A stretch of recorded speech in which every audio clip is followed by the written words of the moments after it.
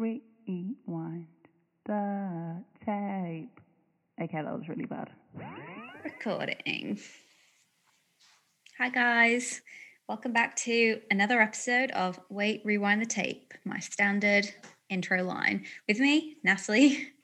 And me, Ruth. Yay!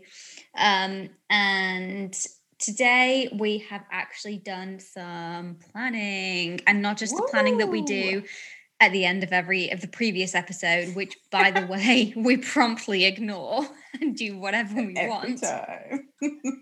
We have actually got a little bit of a bit more structure, shall we say, to this week's episode, and kind of, I guess, harking back to the good old days of season 1.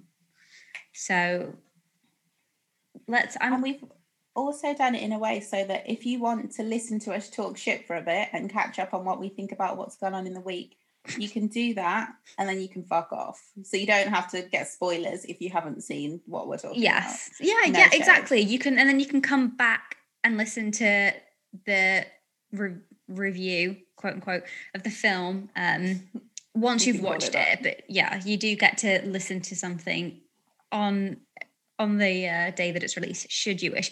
Or equally, if you really hate the preamble, you can just cut straight to the quote unquote review. That is a fact. I forgot about that. It could work both ways.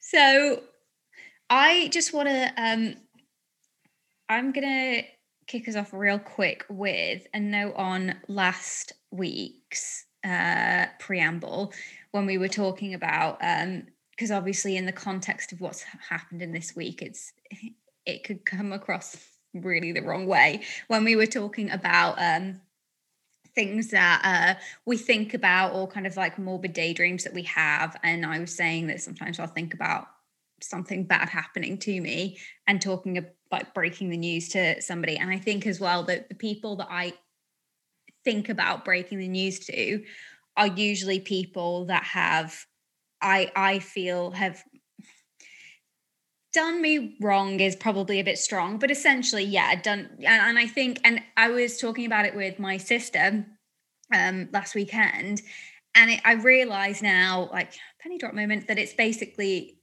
so when I used to go to therapy, my therapist basically told me, which I think is really pertinent for so many people, that we relive relationships we've had in the past that were never that were kind of that hurt us, or that were problematic, because we're trying to find some kind of resolution and some closure on a past situation, something that could have happened even way back in your childhood. And then in your adult life, you keep then repeating that in real life with people until you, I suppose, can resolve whatever it is, or come to peace with whatever hurt it was that keeps you going back to those same relationships.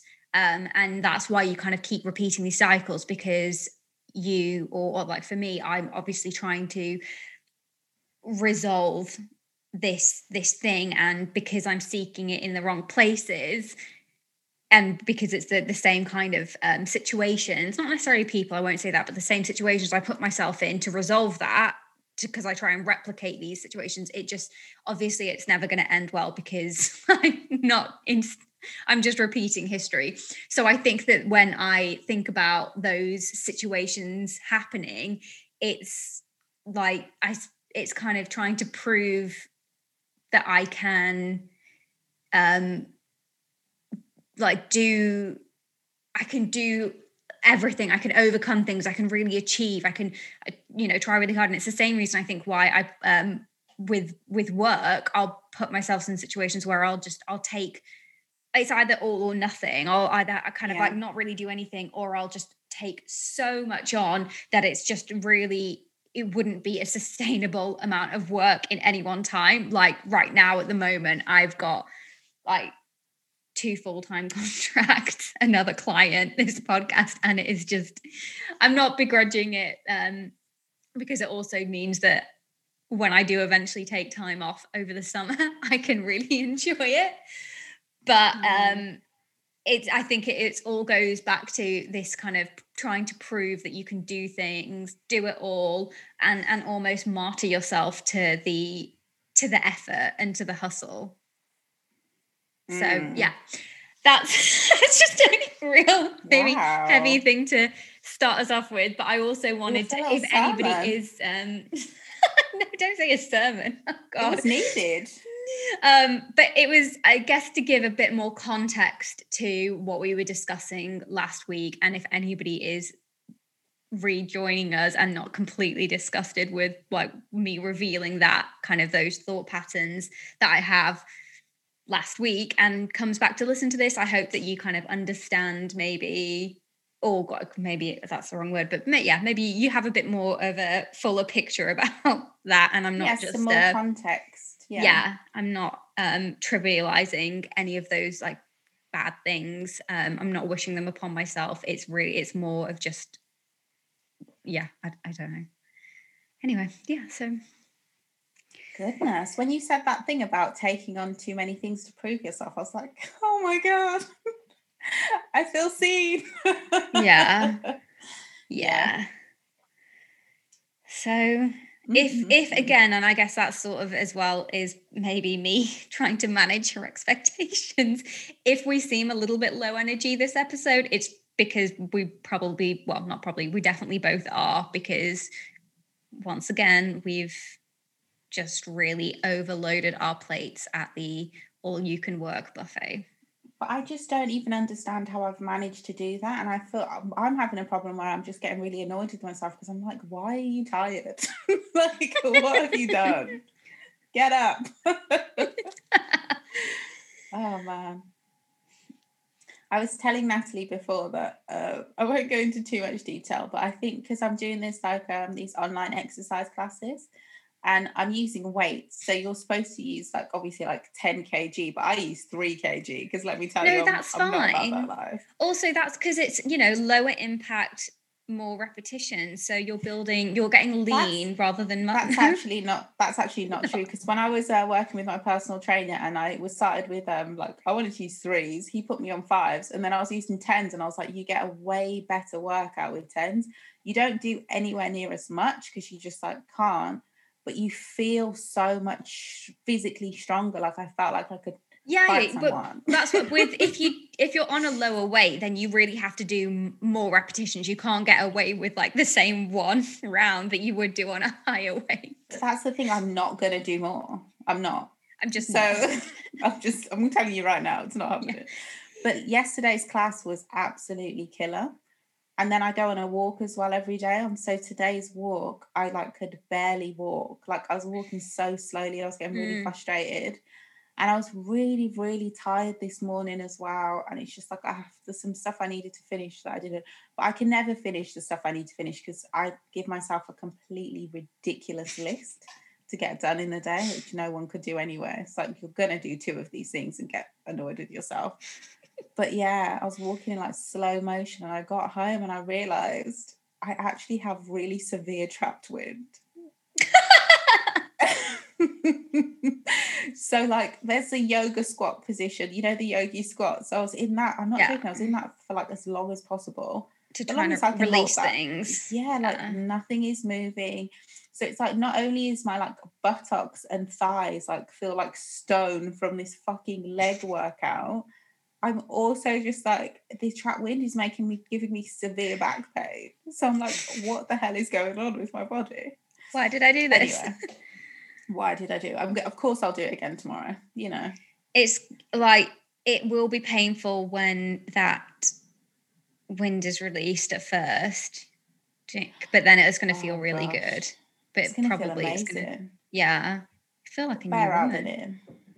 I've got loads of fibre cereal now because like I've realised like without that cereal, like my fibre intake daily is like non-existent. I was like, why aren't I a regular? Okay, this is too much information. We need to move on. Yeah, okay. Why do we open with such personal things? I know, yeah. God, why straight into bowel movements? But normalize talking about bowel movements. and trapped wind. Normalize needing a shit. I mean, yeah. The one thing that I'll say is just when I went on to a plant-based diet, it completely, and obviously that's a no-brainer, but it completely changed my movements. But it's annoying me because it's like, okay, thinking about meat that I've eaten.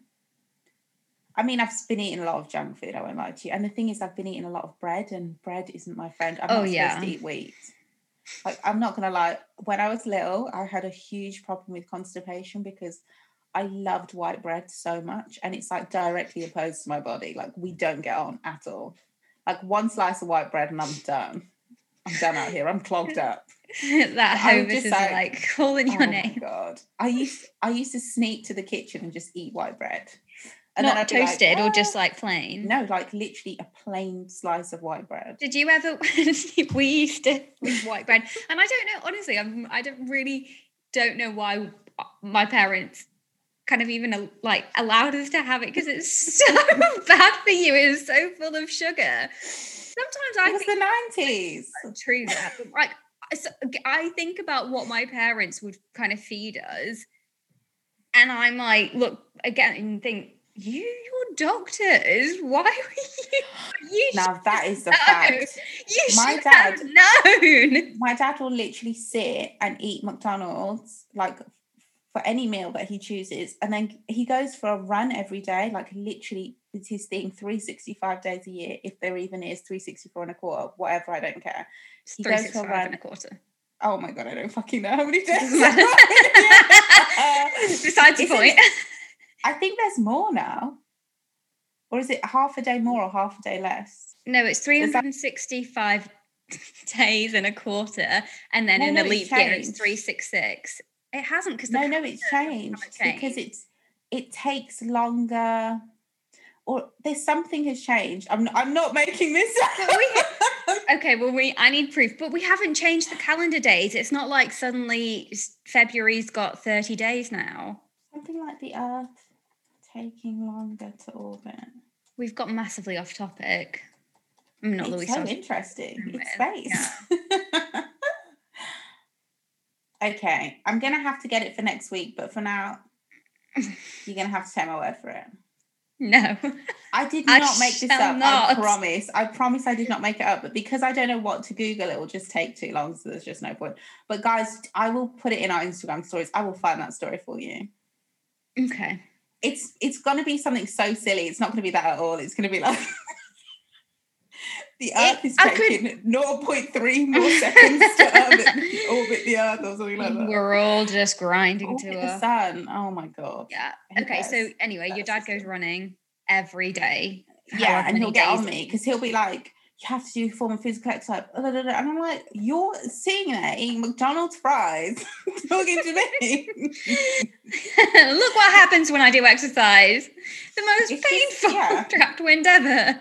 Oh my God. To be honest though, it is, for me, it's like a mental thing. I'm like a restless child. I don't exercise for like everyone exercises for a different reason, but for me, when I stop exercising completely, even though I think it's healthy to have a complete break from any physical movement sometimes, just to like try and unlearn this idea that you always have to be doing something.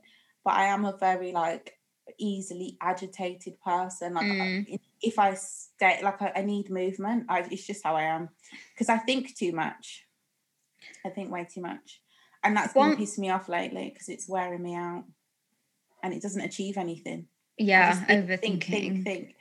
I'm just like, okay, I get it. You're a brain. Congrats. Oh my God. Can I ask you a question related to white bread and your childhood? Constipation. Oh, no. Yeah. Did you dip your white bread in hot chocolate? No. Okay, me neither. Yeah, but wait, maybe you might think I'm strange when you hear what I actually did do, what we did. What did you do? So we would like break the bread up into small pieces, flatten it down, and then pretend it was the body of Christ. I mean, if you've been to church once, you do. Yeah, you've done 100%. that, of course, totally. Yeah, So that's a bit what. of Ribena communion. Look Absolutely, what we were doing. yeah. Of course, I did. Just you checking. mean pretend it was actually Christ's flesh? No, like pretend you were taking Holy Communion, and then like say, it wasn't that cool. Body of Christ. No, 100%. I wasn't like, this is actually it was symbolic as it is in the church, you know. Yeah. Shout out to the radicals who pretended to eat human flesh. Me and my brother, no, pretended. It just shows you have a fun imagination. You're probably writing zombie that's what short people stories. are saying about Armie Hammer. Who's that? Oh no! Is it going to scare me when I'm on a walk? I don't know. Maybe Armie. You know, have you seen? God, what's he in? He's in lots of things, but Call Me by Your Name. No, you've talked to me about this before. I've never seen it. Well, fantastic film, but one of the stars of it, Armie Hammer, has he has caught a case because of his I guess there's no other word for it. It's just his abusive nature towards women that he's been in relationships with, and very sexually explicit and harassing DMs to various people on Instagram, and kind of very scary verbalization of his cannibalism fantasies, but also like where women genuinely felt a genuine threat, not just it was a fantasy. Physically abusive. That's kind of like a bit. Yeah, so it is quite scary. And that's terrifying, but honestly, I'm not going to hold it against the rest of the cannibalism fantasy crew. No shade to them. In these situations, well, in his case, he was grooming and grooming women to women. I don't know if it was to eat them, but grooming women into and coercing them into like sexual acts that they just didn't really feel comfortable doing, but because they were new to the kind of BDSM world or the fetish world, and he was saying this is all totally normal, this is all, he was really, it wasn't it wasn't consensual from their side, and it was definitely they entered into the relationship or into the acts under coercion and wanting to please him because he's a big Hollywood star. I've never heard of that man. Yeah. But I know, I get it. He is who he is. Even if you met an accomplished actor who you'd never heard of, and then they were like talking to you and they showed you what they were in, you would be impressed regardless. Yeah, and if you would, everybody, even not famous people. Honey, if you like somebody, manipulate you. Yeah, if you really like somebody, you even if you don't, I've been manipulated by people who I'm like, I didn't even fucking find you funny. Like, how did that happen? Yeah, but I guess that's the whole point. So from trapped wind to white bread to the body of Christ to cannibals. I was going to tell you, me and my brother used to play church. So, like, we'd literally preach. We'd get all the teddies and we'd sit them like they were the congregation. And my mum was like, I'm not sure about this game. It sounds like you're making fun of church. We were like, it's fun. or practicing to, because... No, we were probably mocking heavily. But we were like, bearing in mind, we were like 6 and 7. So God knows what we were saying. That reminds me of, like... When we were younger, there were our dad basically kind of had his ideal list of professions that we would all be, and kind of it was like, well, these are I want one of my children to be a doctor was an obvious one, then an investment banker, and then a minister. This is literally that program that got cancelled after one season, Dirty Sexy Money. Oh, I've heard of it, but I haven't seen it. You should watch it. One of them was a priest. Obviously, they were all corrupt. And they were rich, to be fair. Yeah. So maybe your dad was right. No, I'm joking. That was such a dickheady joke. I'm sorry. But yeah, guys, money is, the love of money is the root of all evil. There are plenty of mistranslations in the Bible, but I'm pretty sure that one was bang on the money. Like. I don't know how the priests or the monks let that one slip in, given their love of money. The monks, they don't make money. Am I confusing them? They're like, I'm thinking of the monk in Robin Hood. You mean like the badger one in the animal one, the Disney's animal one? Yeah, the only version. Oh yeah, Friar Tuck. Yeah, he was good. No, wait, that wasn't Friar Tuck. I get them confused too. It's like, how are there so many and I only remember 2 names and 2 faces? Friar Tuck was Little John is the bear. Friar Tuck is the monk because he's the friar. Yeah, of course. Okay. Yeah. Okay. And obviously Robin Hood is the smoking hot fox. The bad bitch. This podcast is a mess. No, I actually loved it now. Wait. The messier it is, the funnier it is. Can you just look something up for me? Is it about Robin Hood? Yeah. Is he wearing pants? I don't think he is. Yeah. No. He wears shorts or something. Does he wear shorts? Leggings. Yeah. And I just want to make sure. I've not even put in animated. I've just Googled Robin Hood. Oh, No. He doesn't. Why does he not wear pants? I don't think Little John wears pants, but the friar wears like a full cassock. And like, how about Sir, where are your pants? Isn't his little booty out? No wonder we fancied him. Oh my God. Saucy. Wow. Anyway. Speaking of saucy cartoon characters, the new Lola Bunny in the new Space Jam, they've de-sexified or what? Oh, right. Have they, de-gendered? De-feminized? They're saying they've desexualized. But I'm just like, basically she was wearing she was really thick and she had on booty shorts and a crop top. And I'm like, there were people online getting annoyed and everyone with sense was like, well, how can you get annoyed about that? She was obviously a sexualized cartoon character, blah, blah, blah. Yeah. But this one woman, I was like, you know what? I agree with you. She was like, being sexy doesn't mean that you're like a bad or dumb person. She's just a sexy bunny. Yeah.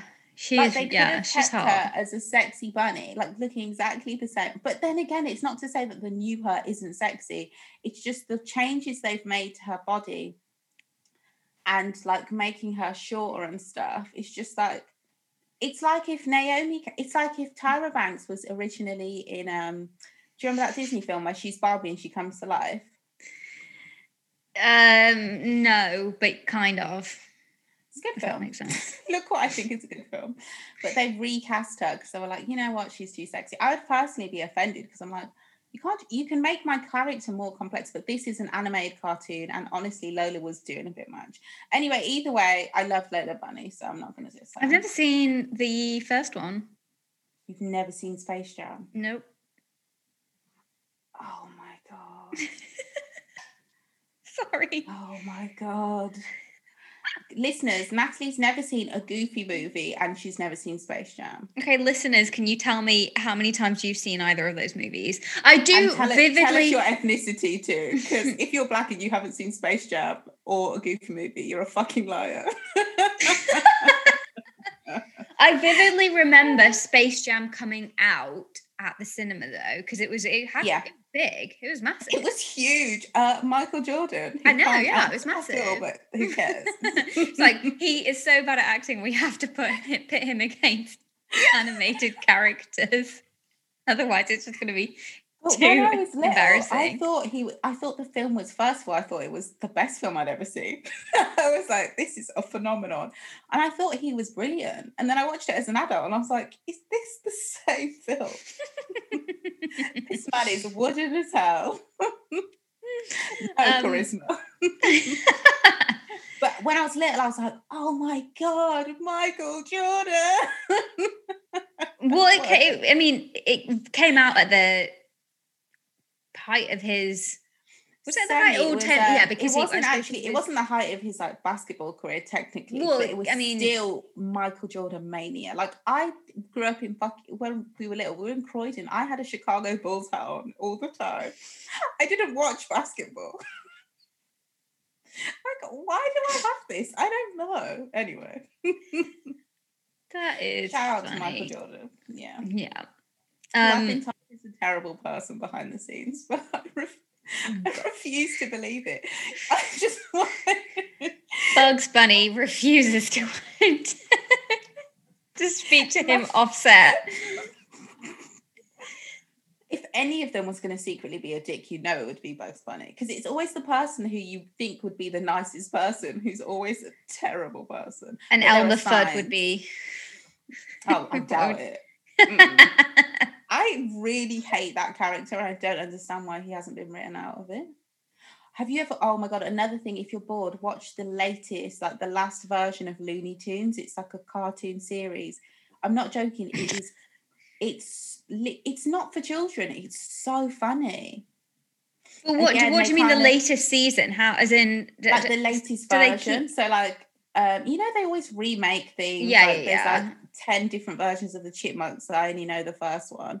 This was from, I want to say 4 years ago. Okay. I think it's actually on Disney Plus, or is it a cartoon? But it was always a bit like, I don't know, a bit weird and a bit dark. Yeah, but this is another level. This is like comedy writers have written this. Like stand-up comedy writers. That's what it feels like. Me and Jonathan used to watch it and then they cancelled it and we were like, that's the best show you have. Like, what are you thinking? Where is it even? I'm sure it was on Cartoon Network at that time. Oh, well, I never had that. But this is a new... I think, ITV had the Cartoon Network films, right? CITV. I don't know. The only of course you don't know because you had Sky. You didn't need to watch any of this terrestrial bullshit. No, I had to flip between CBBC and CITV, and that's only if we ever arrived home. We were never home in time for any of this stuff because we were always at school in the late room. Literally after school club, babysitters. Your parents aren't coming for you. I'm talking about myself. And me too. It's like, you have to stay at listen, school. Sweetie, I'm working till 7. Good luck. Yeah. Which, when you think about it now, isn't even that late, but it's also I'm telling you, when I think about how like mortified and how upset I'd be if I think our late room closed at 5:30, 6 at a push. Yes, an absolute push. And that's when like they were getting antsy and they were kind of really like, your parents need to come now. Sometimes they'd end up having to just lock up the school. Well, come hell or high water, and we would wait outside school and be, really upset and like sad. And when we get picked up, obviously just be a bit like probably sassy and not very nice. I'm like, that was not late.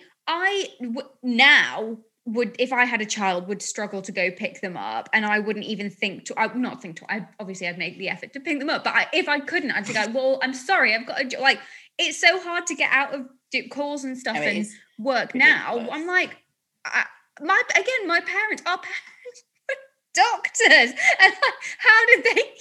And I'm here like, but I still think it's not fair. Like, I feel like parents should be allowed to go and pick their kids up, then finish work after. Do you know what I mean? Like, it's just, they should have that flexibility.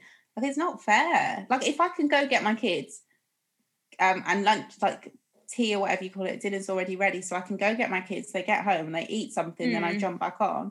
Like, why can't I do that? I've got fucking children. What are they going to do? Walk home? Anyway. I guess it's just a bit, it's hard with, I don't know how my parents did it, given that they would have had like clinical commitments. Yeah. So Yeah, they couldn't I don't wait. know. But then there's things they should have had, seeing as, you know, you're doctors and you're helping the world. Why don't we give you some like after school, like, do you know what I mean? Some sort of sport money so you can go to get a different kind of babysitter who can go and, because I remember at different points in our lives, different people would like pick us up, whatever. So sometimes we would come straight home, but there was one point where we'd go to the after school club, then a babysitter would come and get us. So there's things that you can do. It's just expensive. We had it's more. We had like au pairs and nannies and what, but it was. I don't think that they just couldn't drive, and then also my parents would have needed the car. So it would have been like, so do we also get a third car to get? You know, why is that so funny? Because I still can't drive. That would be me. Listen, sweetie, I don't know what to tell you. I'm not picking the kids up. You're like, you have one job. I'll be here when they get home, but you know. Definitely not picking them up. But even now, obviously, when I'm working now, I'm so... everyone is quite... respectful of the need for parents to go and pick their kids up from school. No one thinks it's like an issue, and if as long as you tell people in advance, and you're like, look, I won't be online, so don't book meetings, that is fine. But I still think like knowing when you're working, and especially at the moment when everything's like calls and whatever, it's sometimes really hard to just actually extricate yourself from stuff and then rush around, and like the stress that you have, like go pick the kids up, bring them back, make sure they're settled, traffic like, as well. and then do work after that. It's just like I'm not doing work after that. I don't know. I just feel like I've always had this dream, and obviously it's very childish, coming from how it was for me when I was younger. I always thought, wow, obviously I'll just have my own business and I'll be a crash downstairs. I genuinely thought that's how it was going to go. I was like, duh. I'm just going to work myself and everyone's going to love it because you can just pop down and see your kids whenever you want. I have my own business with my own office, and I also have childcare for all of my employees. Yes. That sounds great. Hello. What's your business? Oh my God. That's the thing about my dreams. I can see the office that I imagined, but I can't even remember what I actually did in those dreams. That should tell you how much I like working. I'm like, I'm just the boss. Like, I don't know. I just make good decisions and people love me for it. I create a lovely, great working culture and an environment where people want to be doing what? I don't know. Anything, they will. You figure it out. Yeah. Me. You figure out what it is that this company does. This is such a Michael Scott idea. No, this is a Ryan idea. It's even a worse. Oh God. Yeah. I just get a really expensive building with childcare, and I'm like, just come in, just make money. It's like, don't worry, you got a kid, we've got childcare, drop them off downstairs. And they're like, who's looking after the kid? Do they do learning? You're like, it's just a room. You just put them here. No, I think I planned out what they were doing. Maybe that's the business. Maybe the business is that I want to go into childcare. Could be, yeah. I just don't want to, I'm an look after the kids. I'm good with kids. I just don't know if I can handle that level of responsibility. That's what it is. Yeah. It's a lot of responsibility. Yeah. I don't know if I can handle it. Like I remember like things like you picking up your kid, they've got a scratch on their head. I don't know how they got it. Maybe you should tell Ryan to stop being so vicious. How about that? But you can't say that. Yeah. Okay, moving on. Yes. Wow, we've gone way over already. This is us trying to stick to our new structure. I knew we'd ignore it. I knew it. Oh, this is us being like, look, we're really low energy. It's been a long week. It's only Tuesday. We record on Tuesday, guys. So this episode is probably going to be really short and like... Talk for 9 hours. That cup of tea is really kicking in. Oh, yeah. Oh, my God. It's hot water. How embarrassing. Oh, I was... actually just thinking about the cup of tea I had earlier. You had tea? What kind of tea did you have? Just breakfast tea. Suspicious I am. Just breakfast tea. When did you drink breakfast tea? How do I not know that? I drink so much breakfast tea. When? I've never oh my God. Breakfast tea is the drink that I drink most during the week. What milk do you have in it? Oat milk. Okay, because I was going to say, I don't like soy milk in breakfast tea. It's disgusting. Yeah, I don't like milk, any variation of milk. Have you had hazelnut milk and do you like it? Yeah, but I don't really like, no. It's weird. It's not isn't it? something It's that I like- would want as a milk substitute for my teas and coffees. I didn't mind it in a hot chocolate. Yeah, that's because then it's more like a Nutella-y kind of.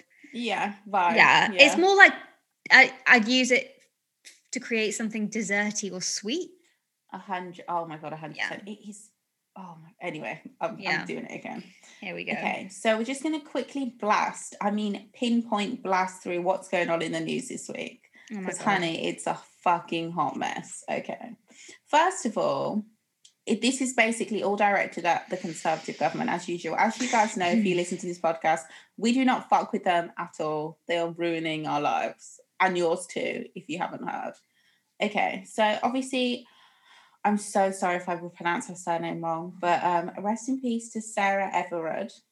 I've said it wrong, haven't I? I don't know. It's Everard. It is. Everard? Yeah, it has to be Rod because that's just a Rod sound. I digress. So to anybody who doesn't know, she went missing in Clapham and her body was found she was killed by a police officer basically, which is I wasn't following the story. My cousin was. I wasn't following that story at all. I didn't hear about it until her body was found. I literally didn't even see anything. Well, she lived in Brixton and she was walking home from Clapham to Brixton, so it's super, super close to where I live. These are kind of like streets that I walk around, that I would like go close to walk my dog. So it's as soon as it I started seeing it being shared across my social channels super early on, and I saw like police crawling everywhere, task forces being set up. Gosh. And before I knew it, it was kind of like when things like this is so awful, but I think you might see things or people in your circles sharing things, but it might like when people go missing, or if things like this happen when it's on an individual level and it's not a this is so awful to say, and I've just found this week incredibly difficult, but if it's something that hasn't quite become a movement, you might see a few of your friends or people in your circle sharing posts about a missing person. This post when I saw people that or organizations that were local to me, which you kind of expect because it's happened locally. The area. It's the area. So that happened. And then honestly, within less than 24 hours, everybody that I follow in Instagram that lives in London was sharing this. And these are people from never seen anything like that. All over London. Never seen that happen. Never. It was. I didn't see a single person sharing it, which probably shows the difference in demographic of people because I didn't see that at all. I'm not saying that's a good thing. I'm just saying I literally didn't hear about it until it was national news. Well, I think this is why I've found it difficult because of the people. I suppose that when I see the people that were posting and sharing it, and not that they shouldn't have been doing that, not at all. Of course, like it's a horrible thing that happened, and I think that getting the awareness up was great. But people where it's not even in their area, so how they like the way the news of this spread so quickly around London, and then I guess the UK it was quite something. And then I guess in the context of the stories that don't get shared, I've just found it really, really difficult. I'm used to things not getting like obviously when you said a task force, I was like, what? I've never heard of that before in my life, honestly. I'm not saying there shouldn't be a task force, but I've honestly never heard of that. And it's funny, I'm not saying this to scare you, I promise, and I hope I don't regret saying this, but it's funny because do you remember I was talking to you about walking at night, and I was like, I would never walk at night, but you walk at night. I would never. But what do you mean by walk? I have to because of Mango. Yeah, but like I don't know how I would do it if I had a dog, because like my memories of like, because obviously when I was little we were in Croydon, but we also were in Peckham a lot, and we were in Brixton. So my memories of London at that time, like I don't know if I would just feel comfortable. But the mad thing is, forget all of that, because the mad thing is, it was a police officer. That is insane to me. But then look at how quickly that was discovered, and he was, you know, I'm not actually charged. Yeah, but obviously there's a long way to go, and the police are fucking rotten. Now they've got to go. But yeah, it's. I just really wanted to quickly touch on another story. So if you haven't already seen, there was a woman, a very young woman, I think she was 19, 21. Called, there you go. Yeah. Blessing Olusegun, who went missing, and her body was, again, I didn't hear that she was missing until her body was found. So I heard about the story when she was found. But when her body was found, the police said that it wasn't suspicious and they weren't going to investigate. And this was a Black woman who was on the phone with her boyfriend, and she was saying to him that she was scared, and they're saying that that's not suspicious that her body was found. That was obviously, she was obviously killed. And that was really sad, because when you hear stories like that, like, I'm not saying this to be dramatic, I honestly always think this. Like, if I'm walking at night and I get scared, I always think to myself, if something happens to me, no one's going to look for me. Like, I know my family will look for me, but really and truly, like, who is going to look for me? No one's going to start a task force or anything like that. Well, yeah. It's scary. This is, again, like what I was thinking about this week, just, well, if something happened to me, or how viral would my missing poster go? Yeah, because that's the thing, and you can't even say that, because then people get upset, because it's like, oh, but you're making somebody else's tragedy about you, but it's really not like that. You have to learn to see the world from another person's lens. The way that you've seen somebody that you see yourself in, you recognize a person that's is deserving of protection. Like, that's the way I see people who look like me. So obviously I don't have that lens. Like, I know people are taught obviously to see Black people as like this scary, super strong. I don't have that lens when I look at people who look like me. And I also, another thing that I do is I sometimes will reassess my thoughts as if I do, just in case I do have a bit of internalized racism or something.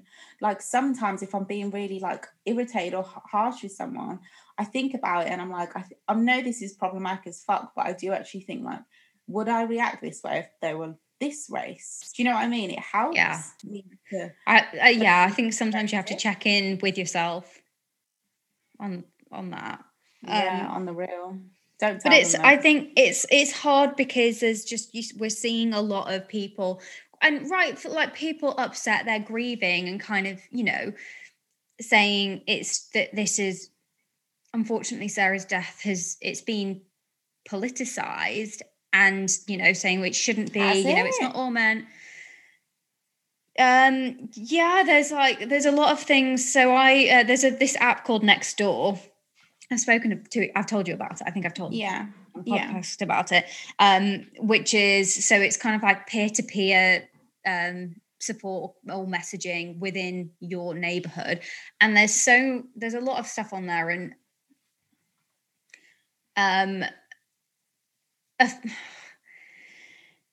a friend of hers had written an article basically saying that she doesn't feel like Sarah wouldn't have wanted this. She wouldn't have wanted her death to be politicized like this. You know, it's not. In which way? In what way? In that there's, because when there was a vigil that was held at Clapham Common that turned into a protest, and, you know, we've seen the pictures of the police. So she's saying that Sarah wouldn't have wanted people to be upset that she died, or I think it's like, basically, that what's upsetting for me is, and frustrating, is she's saying that it's not, she wouldn't have wanted it to turn into this thing where, you know, we're saying men need to do better, And I'm kind of like, it was literally femicide. Your friend was murdered by a man for no reason. Yeah. What the fuck is wrong with people? Like, you know, saying many of her friends were men, and, you know, so you don't think that she might, if she'd lived to tell the tale, really and truly, if she'd lived to tell the tale, you don't think that she would have been traumatized and maybe her views would have shifted? Yeah. Who says stuff like that? I'm sorry. If anything terrible happened to me, yeah, it's, and then just the people, obviously, I don't know why, but I got sucked into the comments, people, you know, saying, completely agree with this, you know, but it's just all kind of like, but hold on a second, this is a political thing, and it's, you know, what happened to Sarah is horrible. It is horrific, and my heart breaks for her friends and her family, but my heart also breaks for the friends and family of people who didn't get the closure or the justice that her friends and family have got. So she can say, well, let us grieve in peace. Now we, at least, it's horrible knowing what happened, but I'm glad that we know, rather than, because not knowing would be worse. There are so many people who don't get that. Privilege is maybe not the right word, but kind of it's just frustrating where you just see a load of people, like, kind of, well, yeah, I think a load of white people and a load of white women especially, just saying, yeah, this is terrible. That's I'm like, why I haven't, it's not, this is of course it's political. How can you say that it's not? Like, we shouldn't be upset and we shouldn't be angry that the reason why everybody's now talking about the fact that women walk these streets and feel afraid, and we call people when we're walking, we carry our keys in our hands. When you're saying all that, how can you not understand that the level of threat for women is not equal? It is so much higher if you take race into account, if you take in sexuality into account, or gender, if you take into disability into account, and no one talks about those things. It is not the same. Like, case in point here, the way that we talk, I don't feel now, I mean, I'm not going to, of course I feel the same, I feel the threat that I think all women feel, but I obviously do not feel it the same way that you feel it, because we've just talked about our own experiences, how, like, I will walk around outside and not feel like genuinely terrified. Obviously at the moment I feel a bit unsettled, but it's, you know, people have always thought I was nuts for it as well. Yeah, I'm actually glad people are talking about how it doesn't make me nuts. I'm not joking, like, even up to recently, that guy had got into it with, who I was trying to date, but it was just too misogynistic. He was telling me that, like, women are generally safer than men, and, like, men are, like, imagine if there's a war, and I was like, but women don't even need to go to war to gain that kind of trauma. Yeah. But I won't get into it, but I just feel like I've the most scared I've ever been in my life was when we lived on a private estate. So it's literally the most expensive house I've ever lived in my entire life, and the most terrified I've ever been walking home. There's like 2 street lights and no pavement, because I personally don't think we were rich enough to live there, because the idea is you're not walking, you're obviously driving home. So I'm like 17, I'm shitting myself, and people would say to me, how can you be scared here? I'm like, this is where people get... Anyway, I hate the countryside for that reason. Oh my God. The countryside at night, like when I'm going on a drive, because where we live, it's quite easy to get to the countryside. If I'm going on a drive with a guy and he's trying to go to the countryside, I'm like, no, because that's where people take you to die. No, thank you. Anywho, back to it. Yeah. So I was gonna... Obviously, everyone saw the Reclaim the Streets demo that turned into the police, what people are calling police brutality. Again, here I'm probably going to lack a bit of sensitivity, because people's reaction to it was like, the people couldn't even react to that. I'm not talking about the people who were out protesting, by the way, who I genuinely feel, because Reclaim the Streets is also run by Black women. So, like, I feel like people are just taking a stand for the end of male violence, because even when people talk about men experience violence too. Yeah, from men against men. Who are you afraid of? It's a man. Yeah. So yeah, I do believe in their ideals and motives. It was just crazy seeing the reaction to that. Like, and then the pictures that obviously there's that one picture that becomes the poster picture of the white woman with red hair who's like on the floor, and I'm just like, it's just the difference between that picture and the picture from the last summer when there was a Black Lives Matter protest. It was just mental. But yeah, the police didn't need to go there, man. It's just like everyone already hates you. Why are you going there? But it's like this is what we always talk about this. Governments like push people towards revolution and radicalization. Like your own demographic, those are the people, those like middle class white people, you are literally shitting on your own demographic. Like, what are you doing right now? But yeah.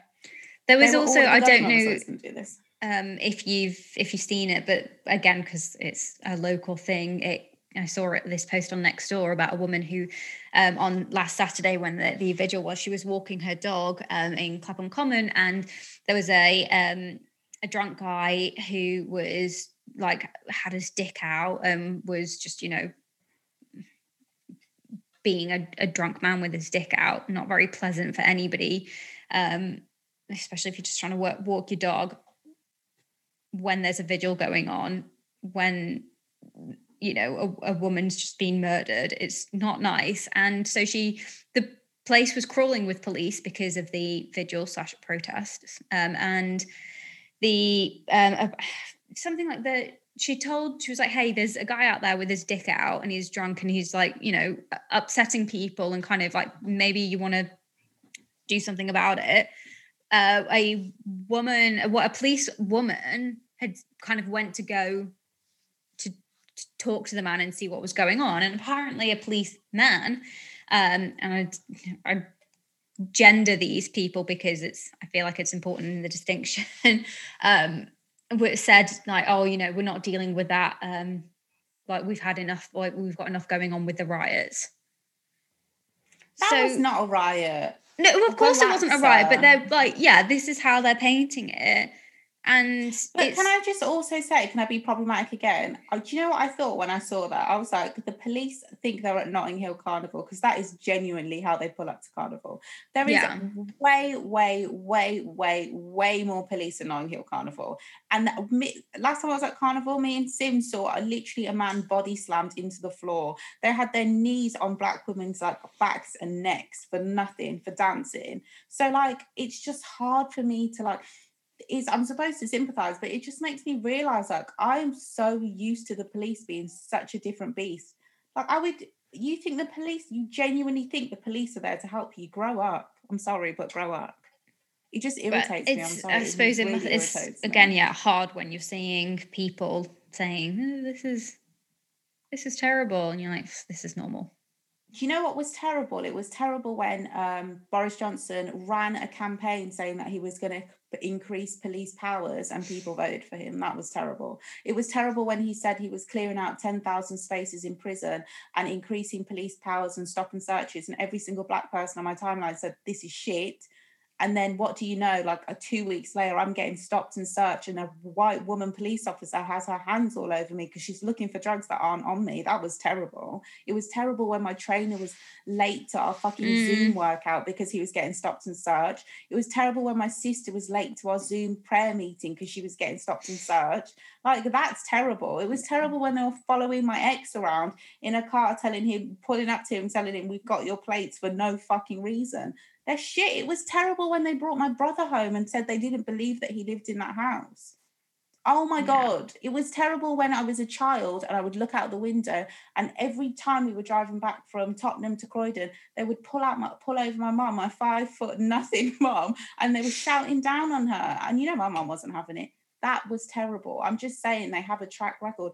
It was fucking terrible when I went to Spain 2 years ago, and the police there, who carry guns, by the way, stopped me and asked to see my passport just because they saw me. That was shit too. Like, oh, I don't know. I've had enough. Whoa, I didn't realise I'd had enough like that. Let's move on quickly. I will just end this by saying that Keir Starmer, you're a bitch, first of all, because if Diane Abbott hadn't called him out on Twitter, can you imagine if you're not being called out on Twitter, he was going to abstain from the vote for this new fucking bill. So if you haven't heard, I have to mention it. It's called the Police Crime Sentencing and Courts Bill 2021. It's what the Conservatives are trying to put through, and that is what Keir Starmer wasn't even going to vote on. That is why I have a problem with that man. He is a bitch. He is the police. He was a prosecutor. He is the police. It just irritates me. How can you go from a human rights lawyer to, what is it, director of the prosecution? Google it, look up his track record, make your minds up for yourself. I'm just sick of Labour. Like, they just flip-flop. This is why I have a problem with Tony Blair, because he literally... this is why we've got...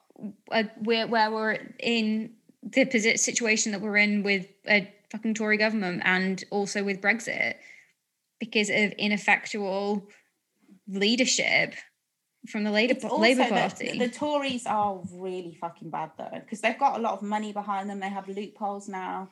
Also, I read something crazy. So their vote in the last election, oh my God, I don't want to give you the wrong statistics because it is mental. When was it? Why am I Googling Tory? General election.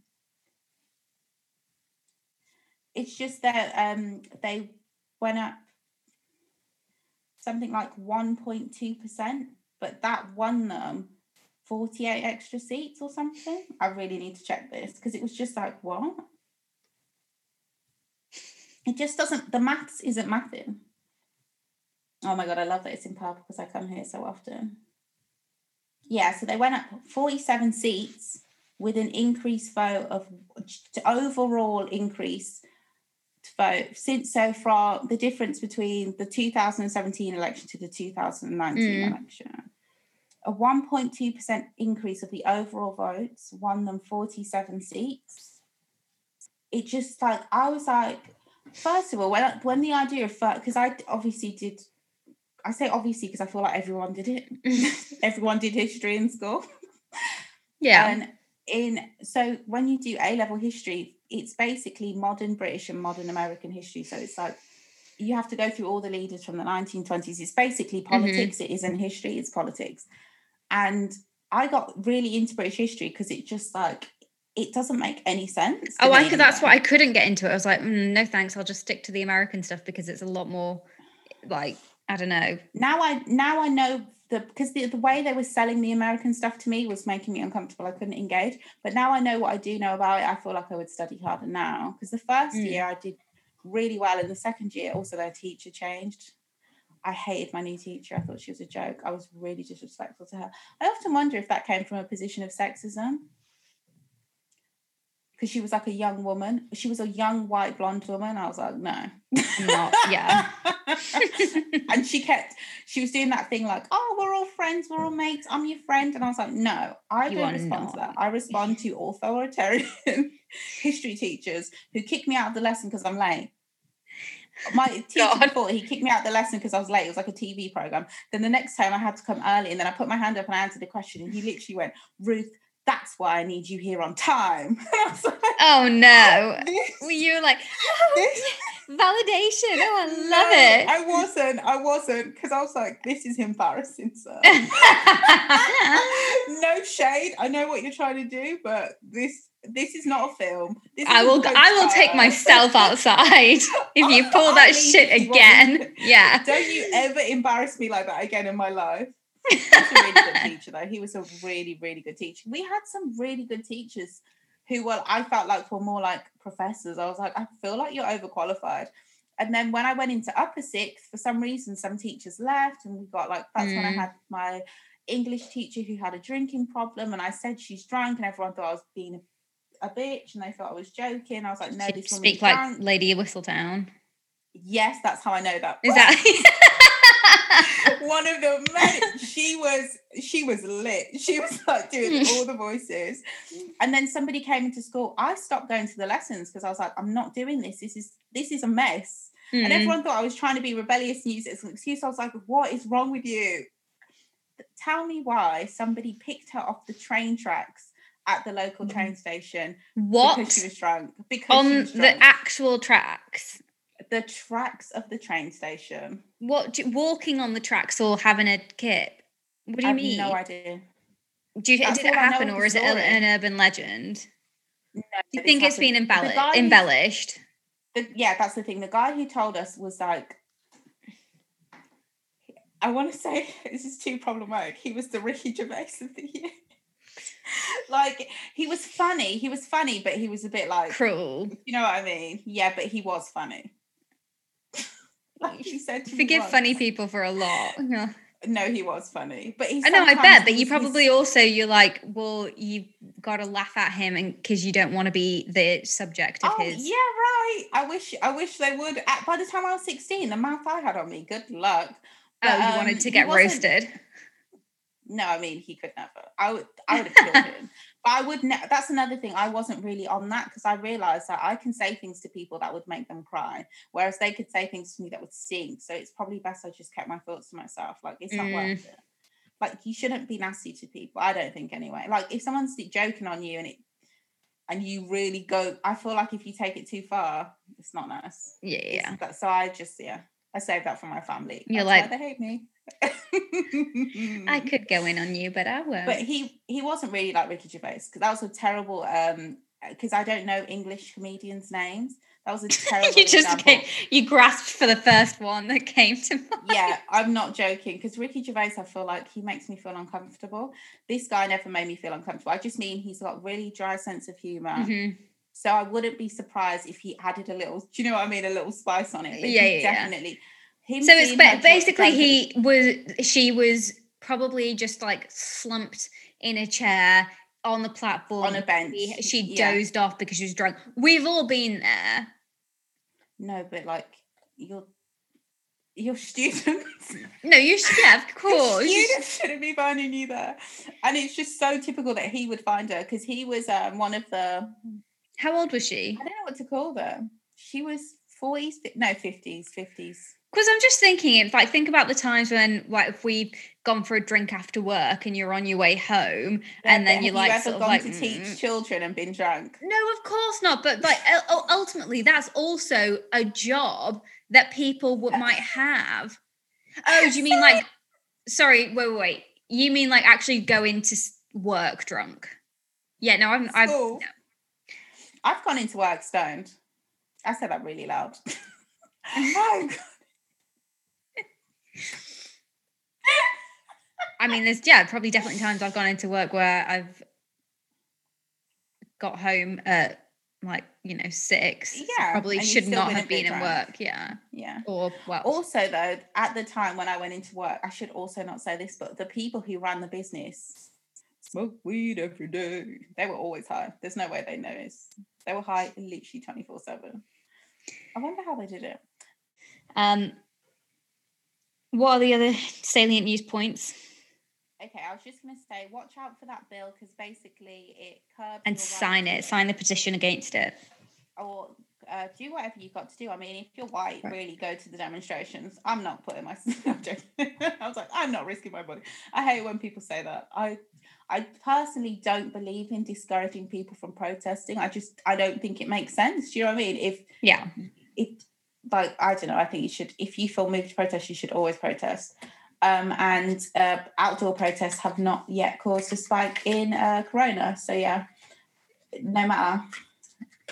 Anywho, sorry, I just wanted to tell you that bill criminalizes like crazy stuff, like being in your car overnight because they're trying to get at the traveller community, and it also just basically criminalises your right to a peaceful protest, and most importantly, in my opinion, it criminalises being a public nuisance. And you've got to watch out for sentencing, because you've got to remember with sentencing law, it's statistically proven that Black people get much longer sentences for a crime. So when you're talking about protecting statues, who are you really aiming that at? That's at Black people. That's absolutely ridiculous. It made me Trevor Noah posted, he like retweeted I think it was like the Met Police or so. I don't know, maybe not the Met Police, No, it was an article basically showing the picture of the police protecting Churchill. Winston Churchill statue. I almost reposted it, but then I was like, maybe this isn't in good taste. You should but it was always fucking repost funny. stuff like that. He said, well, maybe he shouldn't have been out at night. There was but I thought And I found that was actually like a copy of so many jokes. Oh my God. And the person who really sent me was like this woman who retweeted the story where it's like the Tory government said they're going to put more police out on patrol and give better lighting. Somebody retweeted it like it was a police officer that killed that woman. Like, what? Don't fucking put plainclothes police officers. Don't put police officers in disguise to keep us safe when we're drinking. No, thank you.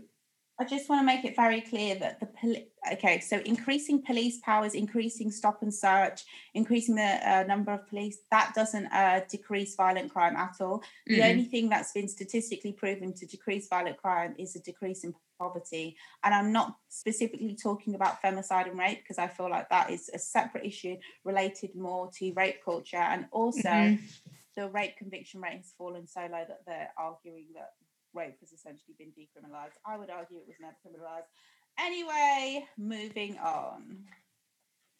God damn it. I know we talk a lot, but hey, if we don't get it out of our brains, they'll eat us alive. So guys, we've got a new game that I'm going to play with Natalie. It's called the Loser Game. And I thought it was good because I'm personally trying to have less moments of feeling like cringing at myself or over analyzing my behavior or being too in my head. I think I've gotten way better. Like the things that used to kill me, like, you know, when you see those memes where like you're trying to sleep and then you remember what you said at 3 p.m. on April 25th 2012. Yeah. I think I've gotten a lot better, but I would really just like to let go of all these things. And actually recording a podcast and having to stand by some of the things that I've said that I'm embarrassed about has been very helpful for me to learn to let things go, because it's like it's done now. Do you know what I mean? Yeah. We'll say plenty of embarrassing things or problematic things or things that could easily be misconstrued or taken the wrong way. Yeah, but it's also which I'm very sorry for, but it's don't drag me part of growth is also like, because you can have the best intentions and the most knowledge, but if you communicate yourself incorrectly, you'll never get your point out. I don't know, part of unlearning things is to be able to say dumb things and take them back. So I'm talking about me now. By the way, when I say stuff like that, I'm always talking about me. No, and I wholeheartedly agree, because I say some really stupid things and sometimes some really terrible things. But sometimes some absolutely hilarious things. But that's every now and again. Yeah. Every now and again, I'll say something funny. Some gems. So the instructions to this game, which I'll paraphrase because who's reading all of this, but the first bit feels like it's important. The aim of the game is to share our failures in the most candid, vulnerable, and touching way possible, generating maximal sympathy, fellow feeling, and friendship. In this game, failure wins. And it's like, it reminds me of that thing I saw on TikTok where it's like a circle of friends and they each come to the front and they say like the embarrassing thing that they let a man do to them, and then they all clap at it for each other and cheer. It's so funny. It is so funny. One of them's like they dropped out of their postgraduate degree to be with a man who was cheating on them the whole time. Oh, if that isn't a story for me, honey. Yeah. Ooh. Okay. So I've picked a random card and I'm just going to read it because I feel like whatever I pick, I should pick. And I'll just keep putting them to the back of the deck. Okay, it says, what might people be rightly suspicious of you about? I hate you and about in that context, sorry. What might people be rightly suspicious of you about? I think it should be, what about you should people be rightly suspicious should make people suspicious. Oh, yeah. Yeah. But yeah, they got their point. we think we'll answer it how we think you asked it. Oh my God. I think that I make everything a joke to the point where like And I do think I've noticed I do this a lot. I don't even want to say. I feel it's so bad. I'm supposed to make you feel maximum sympathy, but I feel like it will just make everyone hate me. I feel like I make a joke of other people too much. Like they'll tell me something serious, and I feel like I make like little punchlines, and I think everything's funny, and I feel like it makes people feel invalidated. But I genuinely enjoy it and find it funny. But it's wrong. What?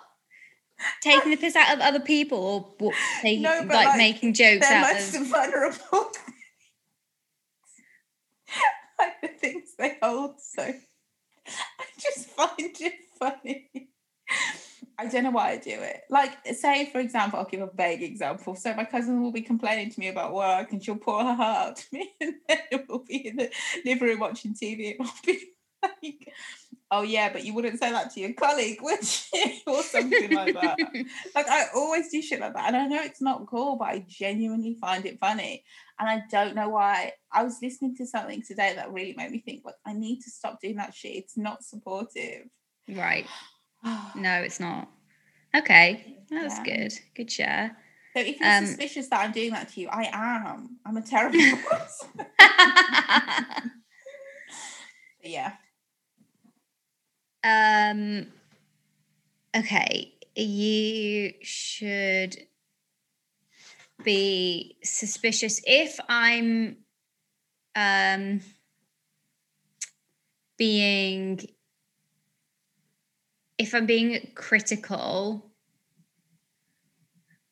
or dismissive, then it's because I feel super insecure around you. And something about you is making me feel away, which is not at all your fault at all. And it's my thing to deal with. And it's super unfair of me to behave like that. But yeah, for sure, I've definitely been behaved in ways that I wish that I hadn't, because I felt incredibly insecure around people. I've been trying to figure out, obviously my insecurity is not from being around people, because I haven't seen anyone.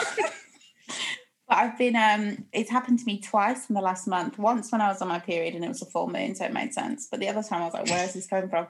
I started to Google and try and find out, like, what is the root of insecurity? Where does for me anyway, it's just like, for me it comes like a whole like cloud. Like, it's not like I'll be in a situation and I'll feel insecure. It's like my whole mentality will shift, and for like the whole week I'll be insecure, and I just want to know where does that come from? Is it hormonal? Is it just like, what triggers it, and why does it last? I don't know. Am I tired? Am I hungry? Probably all of the above. It's just mental. It makes me doubt everything. Oh, Pumpkin, thank you for sharing that. That's very, very cool of you. Have you ever like figured out how to like overcome that in the moment or anything like that, or is that just something you have to like? No, I think it's just I'm loads more aware of it now, obviously, and so it doesn't happen as much. I don't think, but I've definitely had situations in the past, or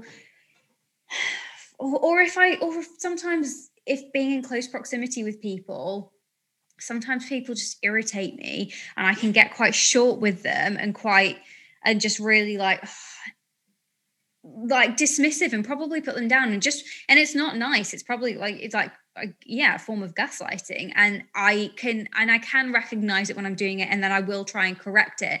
But then I think sometimes I'll then overcompensate, which probably actually creates quite a lot of confusion for the person on the receiving end, because like the swings up and down, like, and it's so unfair, and I really recognize that. And I think at least part of the change is being aware that that's something that you do. But yeah. Gosh. I also think sorry to interrupt, but this is going to be funny that I interrupted you with this particular point. I think I you might be suspicious that I always bring in my own experiences to something when you're talking about something, not you specifically necessarily, but I try really hard to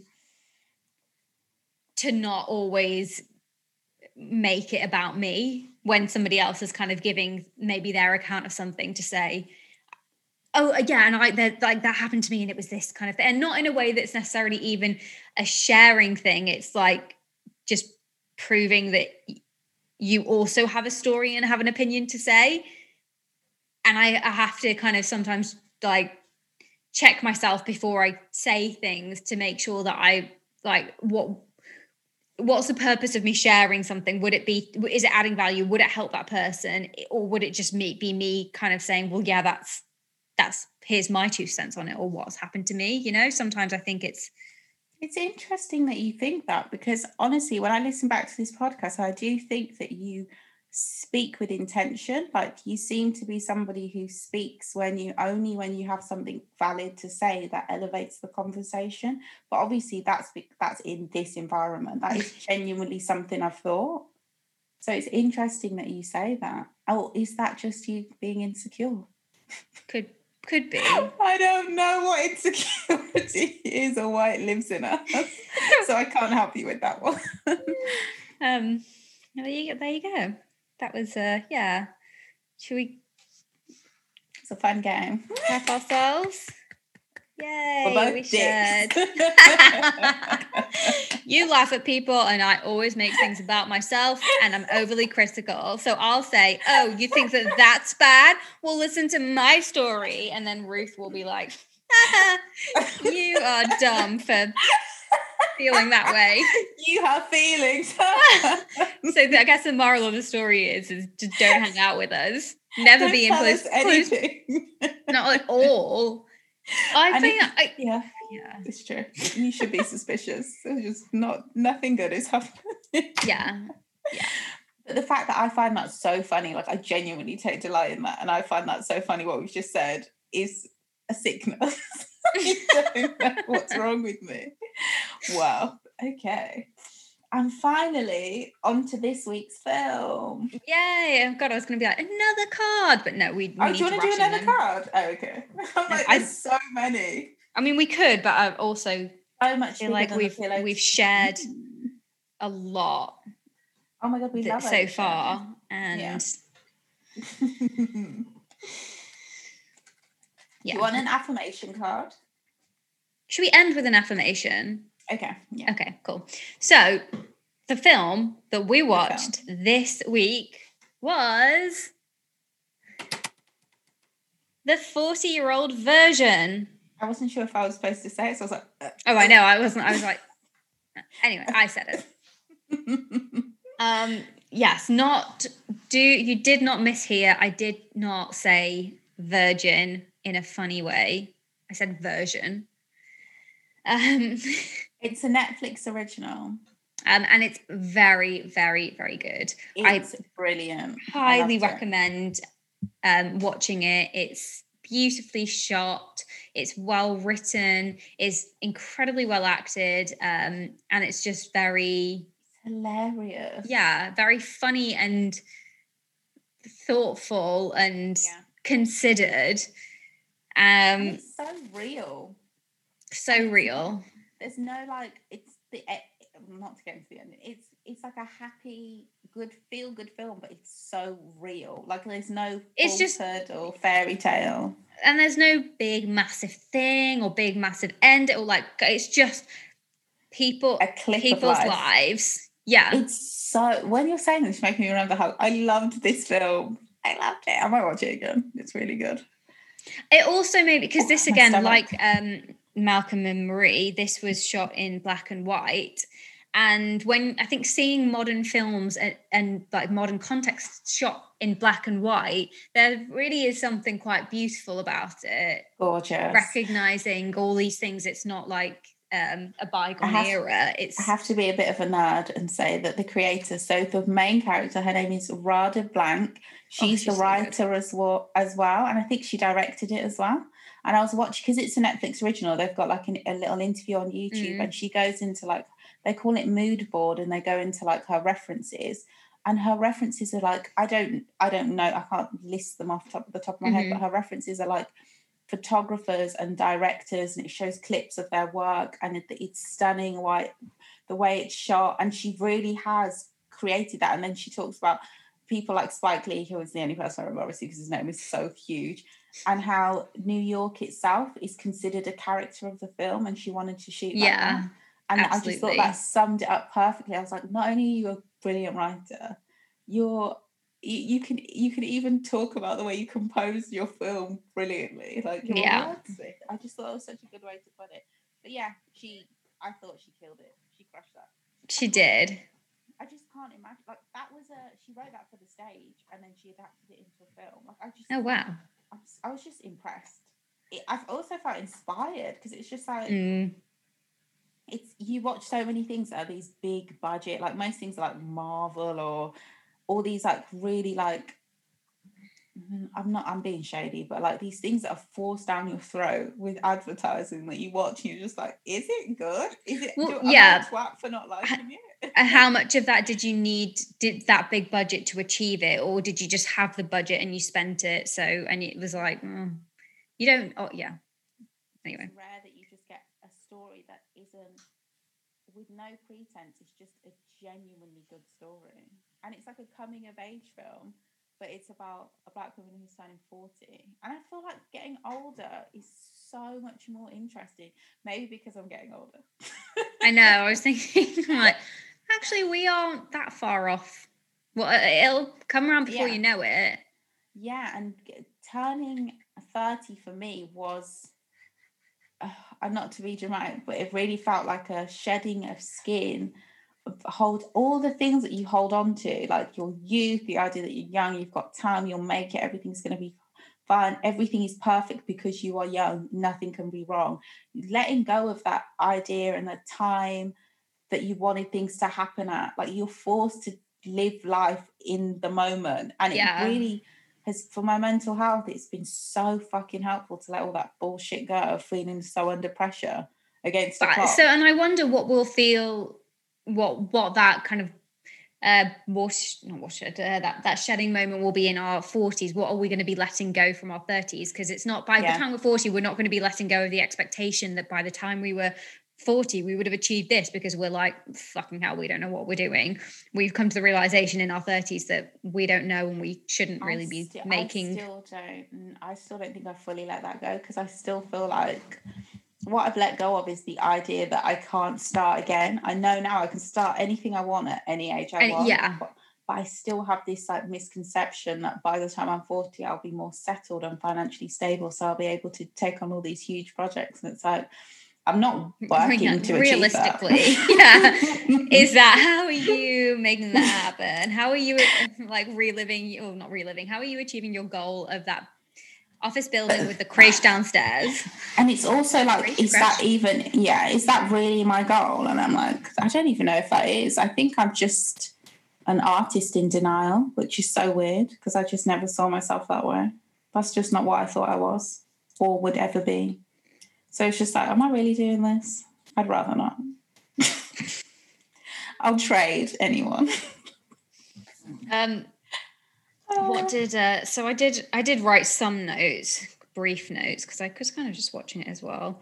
Mostly they were more at the beginning when I was like, what the hell? And it was that, I think that actually all centered around, or most of them, the conversation that she has with the what I feel like he's called Mr. Whitman or something, you know, the white play, not the playwright, the wasn't really a producer, you know, basically the guy that is going to give her the go ahead or not go ahead to do that. He runs the theatre and he books. He gets to choose what, I don't know what a position that would be. I'd guess a theatre director, because he gets to choose what shows go on. But he also gets to place people as producers and directors in other productions. He's basically a big cheese in theatre. He's the guy that makes things happen. Problematic as hell, as you would expect. Yeah, he's like a wealthy white man with no shame. Yeah, so... Oh, I also I wrote down, like, her ringtone was Super Queen, RuPaul's Super Queen. I didn't even Which I just that. loved. Yeah, and just as she's talking to her kids, like waiting outside the school, the college, whatever it is, she's trying to be all cool, and then suddenly her phone starts going, "She's a super queen." I really appreciated that moment. And yeah, she's just a very talented wordsmith as well. Yeah. Like the things that she was rapping about were just, it was funny and relatable. Yeah. I was going to say, I'm so messy. I was going to say, it's like if Flight of the Conchords, but if the lyrics had more depth. Yeah. But that sounds so messy. I think everyone can agree that Flight of the Conchords weren't writing with the intention of having depth. I mean, they have a song called Part-Time Model about a woman who's just attractive enough to be only a part-time model, but she should probably keep her day job. What about I'll Be the Racist Dragon? That was definitely, that had oh my god depth. Keep your hand off my toe, you'll make it dirty. I'll never forget that. I don't know why I found that funny. It's not funny. I'll be the racist dragon. Oh my god, but this wasn't like that. Because she's the main character. Is absolutely not like that at all. No, I don't know. I compare things to stuff that it's not like all the time. I love doing that. Like completely different in the sense that they oh my gosh, it's her namesake. She did what Issa Rae did. She used her name in the... Anyway, sorry. What a great name, Rada. That's such a great name. Beautiful Apart name. from not Rada, the performing arts school. What is that? Was that like Brit Royal School for Academy for Dramatic Arts? Oh, my bad. I want to say. What did you call it? I called it Brit School for Adults. No, I think it is. It is. Yeah, but it's like... I don't know. I just felt like that was dumb. But that is actually what it is, pretty much. I think it's where people that went to Brit School would graduate to. Like, that's the pinnacle. That's the next step. Or at least maybe it was once upon a time, but like, I don't keep up with these things. Maybe it's not. Everyone's saying the institutions are losing their power, and I'm like, are they? I feel like I don't know.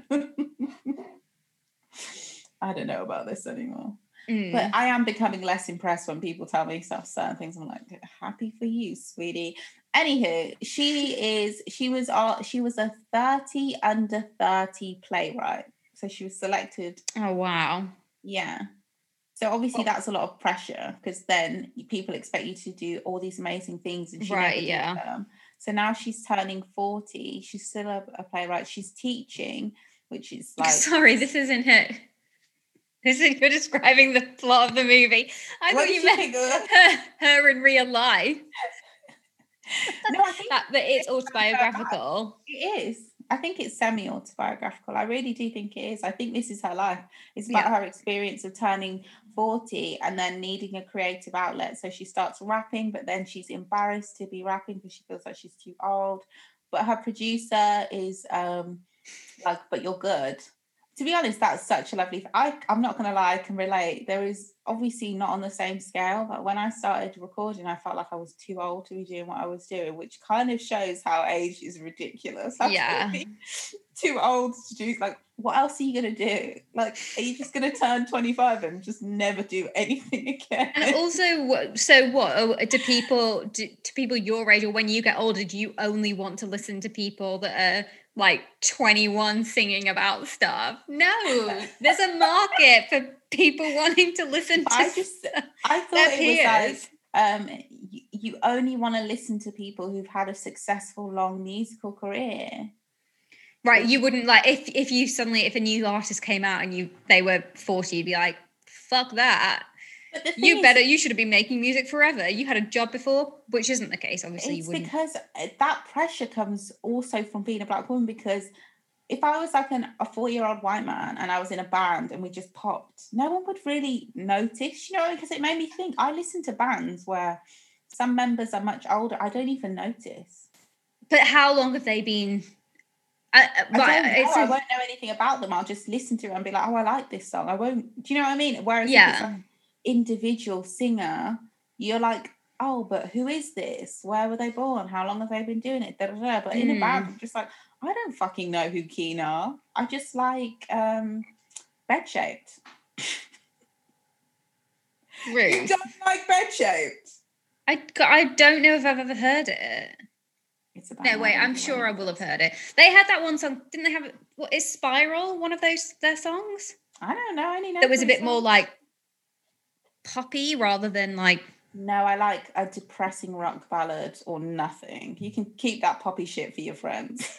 I'm not here for it. Because there's always like these bands that people call like dad rock bands, but they always have like at least 2 depressing ballads. I'm like, mwah. Give that to Whitney, rest in peace. She would have killed that shit. Right. I need to listen to this Bedtime. See if I'll probably be like, oh, Bed yeah, I know Shaped. it. Bed Shaped. You know Bedtime. that song. It's I need to listen to Bedtime. It's literally on Magic every other song, I feel like. I don't listen to Magic. What? Magic is arguably... Why would I listen to Magic? Genuinely good. Like, it plays like soul...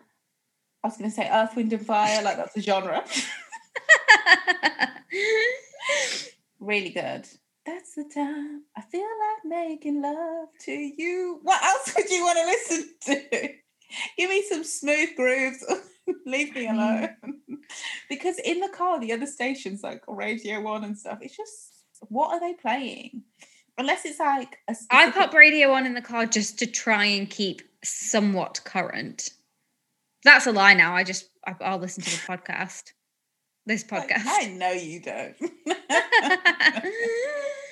No, I do. That's how I knew so many of those bloody songs when we did Oh my God, that's how you knew the Jason Derulo. I know them from TikTok and you know them from the radio.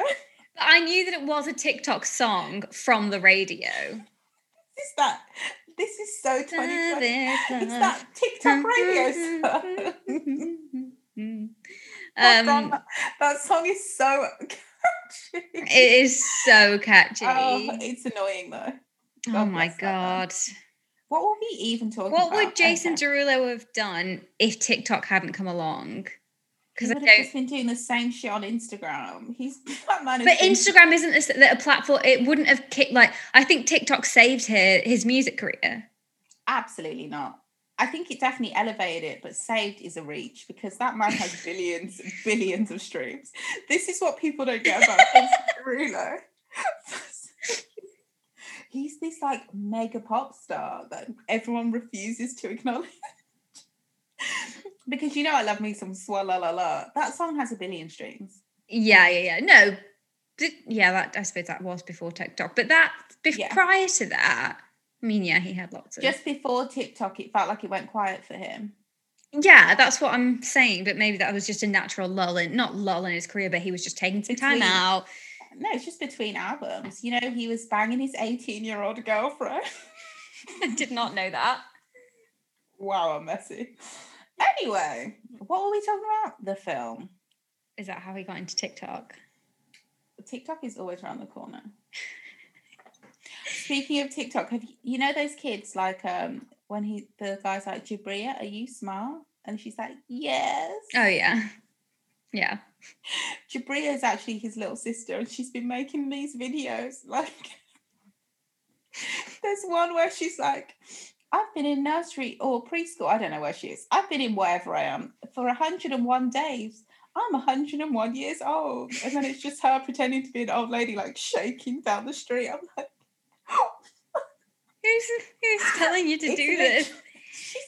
Or is this your own original content? Because this is what a 4-year-old thinks is banging content. And I'm like, as an adult woman, why do I find this so funny? Why is this so good? I'm 101 years old. As an adult woman, why didn't I think of that?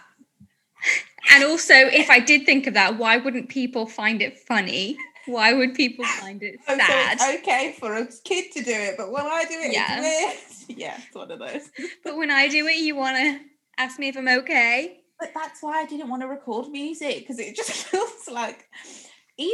Oh, so everyone's like, oh, she must be like having some kind of like mid-quarter life crisis. I genuinely she's trying to find herself through music. Yeah, I still think that people will look at what I'm doing like, okay, this is embarrassing.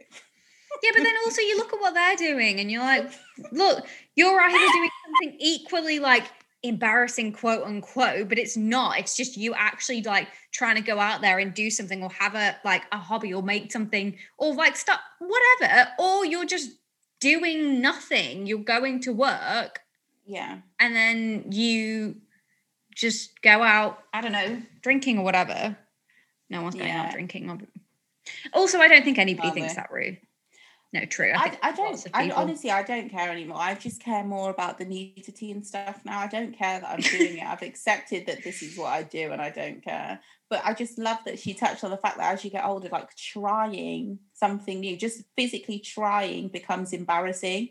Whereas doing what you've always been expected to do, especially if what you're expected to do is a difficult thing, like being a playwright is such a rare job. So if you've like been one of the chosen ones, and like you finally have to sell out for this opportunity, it's easier to sell out and just make go with it, you hate, than it is just to be like, okay, I'm going to try something new. The shame of trying is so ridiculous, and it's a plague because it stops you from doing stuff. Because she was actually a brilliant rapper.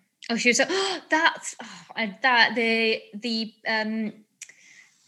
The scene where she's doing her first kind of open mic, and she's about to start off so amazing, so good, and then her friend and producer like turns up and she's like, oh, I'm so happy Archie's here, let's talk about it, oh, and let's also shout out to my amazing producer who made all the beats. And you're like, oh, this is a bit cringy, but it's no, cool. I couldn't watch that scene. I couldn't watch that scene. And she did the yo-yo, she got into the yo-yo spiral. I fast forwarded until she started saying yo. I was going to tell you this week, if anything on television has made me cringe, I've had to fast forward it. I can't watch somebody embarrassing themselves on TV. I'm like, life is humiliating enough. Yeah. It's because she smoked that weed. So before performance, she smoked. As soon as she smoked that, I was like, don't do it.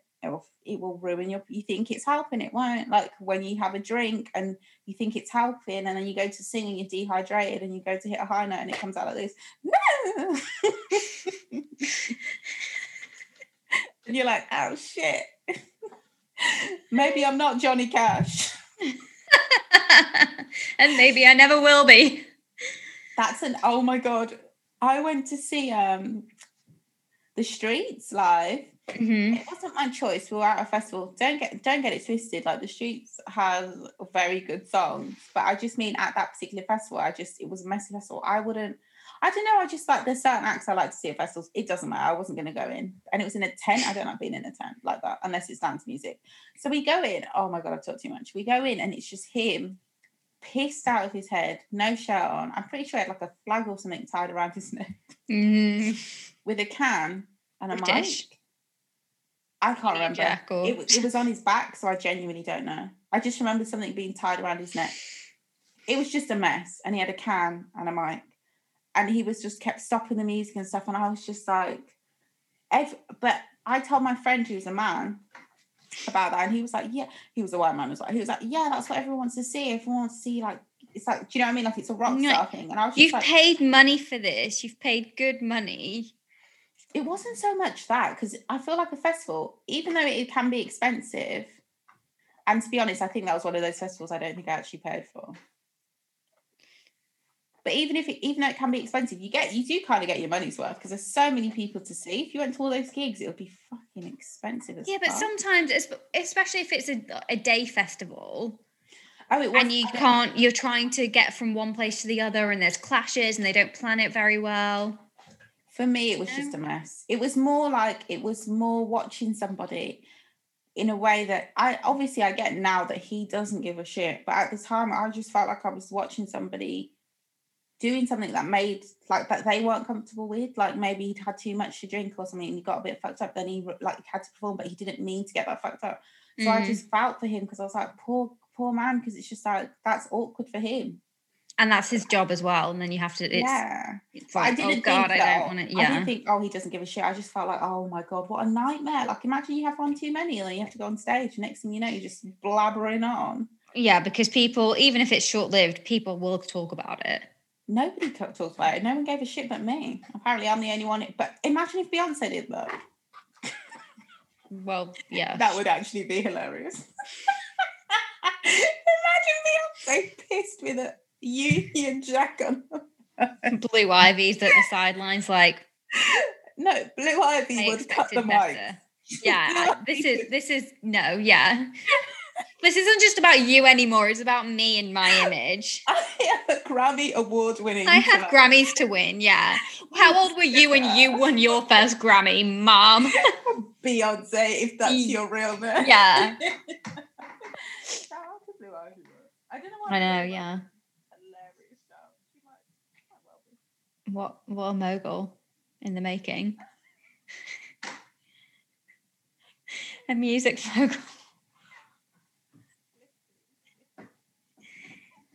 I mean, it's like when, oh my God, I told you about when I kept seeing wait, you need to move close to the mic. Oh, sorry. When people kept posting like those, you know, when the West family about like 2 years ago, there was a lot of fan pages, and I had to start blocking them. Kardashian West. Yeah, to stop it coming up on my explore page, it would be like, I'm sorry, but if you make a fan page about somebody else's child, you need help. Please go seek professional help. That will never not be weird to me. How can you have a whole gallery but then I thought maybe these people are also kids. Huh? No. Maybe they're like 12. If you have a child who has a fan page of another child, is running an account that is a fan page of another child, shut that down, because firstly, they shouldn't be having Instagram. You can't, because it's like their little hobby, isn't it? It's like not letting your kid watch TV. It's like their little hobby. They're not doing anything wrong. They're just posting pictures. They're just posting pictures of somebody else's family. That's so weird. Who as a like when you were a child, you were not like the people that you might have like joined a fan club of or whatever would not be the kids at that level. Maybe child stars, sure, but these kids are not child stars yet. They're just kids. Somebody's family. They're not even working children. You know, like let's not get into that. But it's not as if they have like career children. In a way, they are. But not in the way that they have a TV show or their own music or whatever. They are just like career children by proximity to their parents. You're right. Oh my God. I just thought it was so funny to see when I see you see a picture, you click on the page and it's just like a whole gallery. And I'm just like, this is nuts. It's like multiple pages of like, you're in your house, and I doubt it was a kid, it's probably an adult, and it's just like you're making a gallery. Or it's somebody else's family. It's what a part of the management. And they create these pages maybe like bots. Yeah, but not. Yeah, that's to be honest, even bots. Those things are successful. What was I gonna say? Oh, I can't wait for all the. Well, no, this is really mean to say. I shouldn't say this, but I do wonder how. Don't say it. Don't reference the rehab or anything. Oh no, I wasn't going to. No, I was gonna. I thought. It was I wasn't going to say. Oh, I can't wait till they're on rehab. No, I know I didn't say it, but yeah, but when we were coming of age or whatever, we had like Lionel Richie's daughter. Like there was a lot of people who were just buck wild in these streets. I feel like the kids aren't really doing that anymore.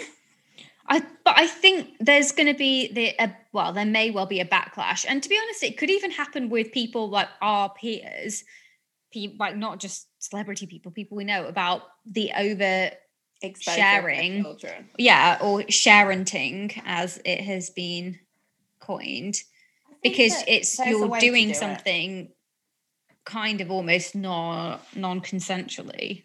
Of course, but there is a way. Like, I don't think there's anything wrong necessarily with sharing pictures of your children. I don't even think there's anything wrong with them wanting to like do their little toy box videos or make their funny videos, because honestly they like it. Like when we were kids, like we used to put on a show called Jizzy Whiz, and we'd make Jizzy Whiz. Yeah, no joke, that's what it was called. There was a song. I can't remember how it goes. Okay.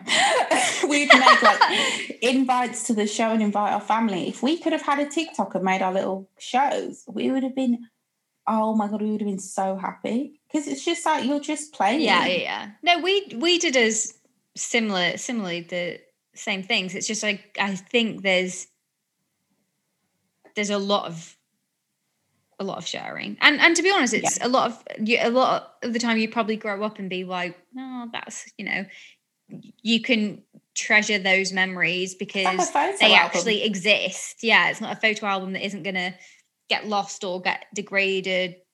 By degraded, I mean like fall apart, It's just the frustration of being famous just because you're like not getting to choose. I wouldn't like that.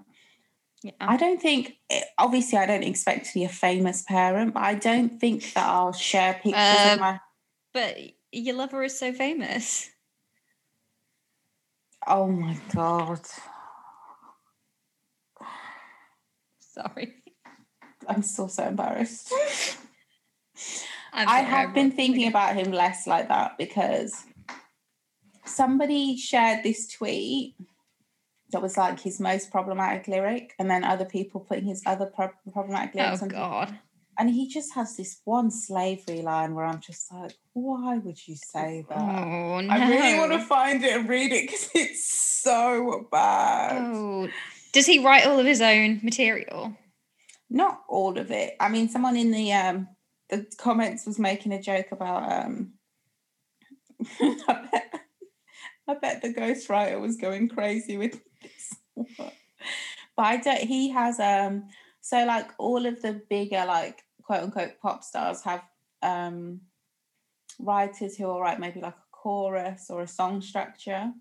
But so like it's not like he'll write all of his songs like Just Hold On, We're Going Home or something like that. But as a rapper, I do think that that's mostly him. Not all him, mostly him. And he writes for other people as well. But yeah, anyway, let's find this fucking lyric because I think I bookmarked it to cool my loins. Oh my gosh, it was so messy. Oh my God, why? Like, why do I bookmark everything?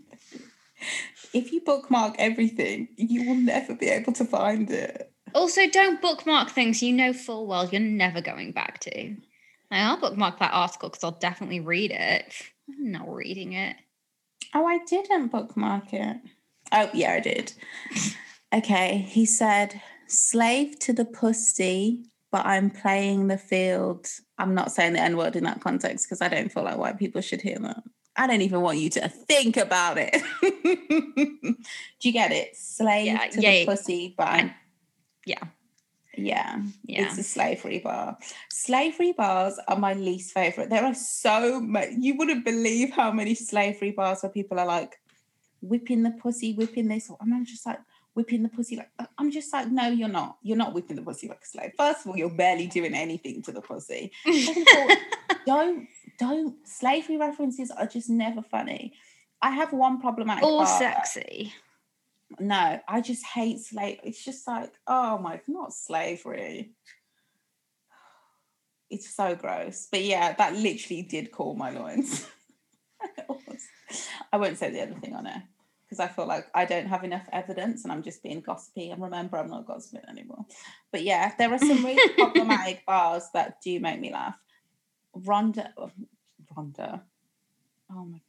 Oh my God, sorry, I'm in such severe stomach pain. I can't believe I just made that noise on air. I'm like, oh. My stomach. Oh my God, we never even spoke about Cressida. What is that?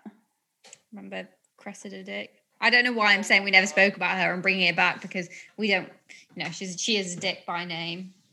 She's the head of the Met Police who said that the police wasn't institutionally racist. But you just know that the police were so happy that they were able to trot out a woman that was the head of the Met Police at a time like this as some kind of, I suppose, positive PR for the police, you know? She was like, of course, as a woman, I've been afraid. I'm like, Cressida, shut the fuck up. She's also saying that this is like the best time to be a woman in the police force. I don't care.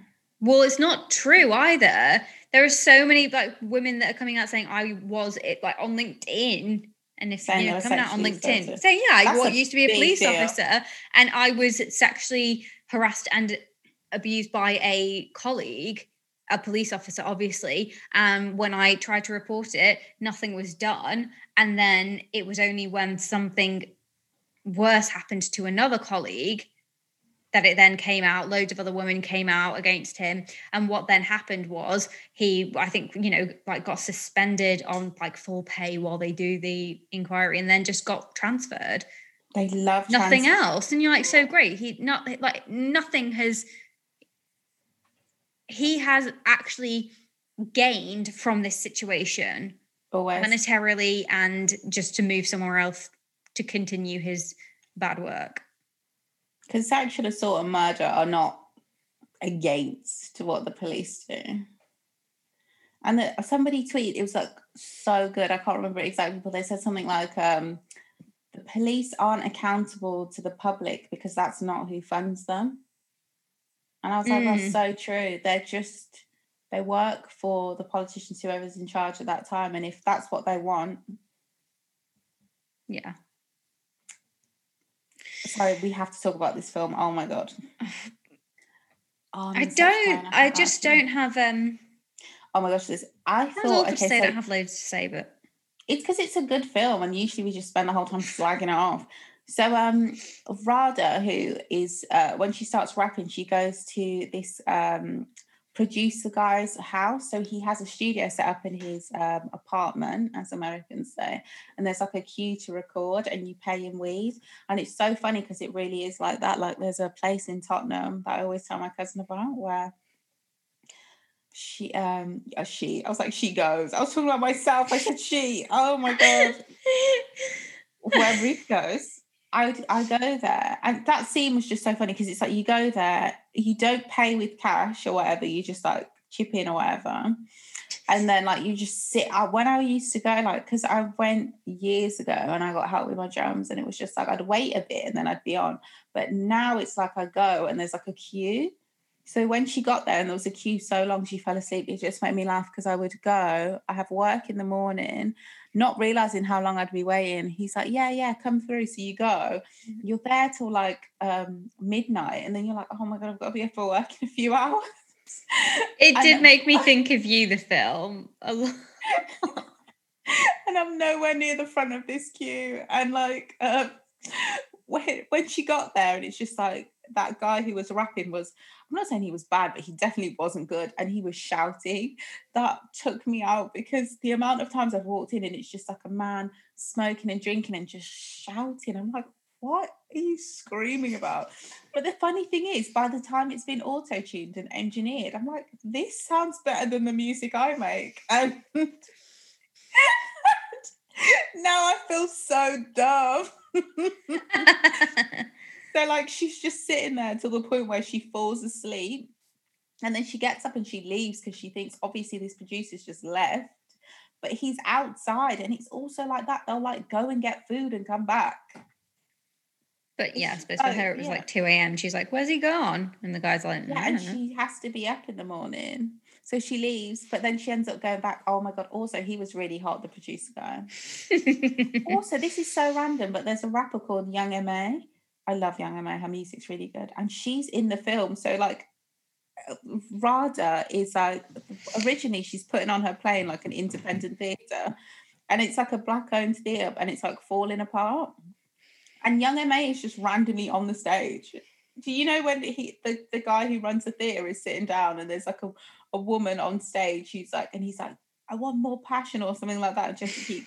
She's a rapper who also has directed a porno for Pornhub that is really good. If you're bored, go and give it a whiz.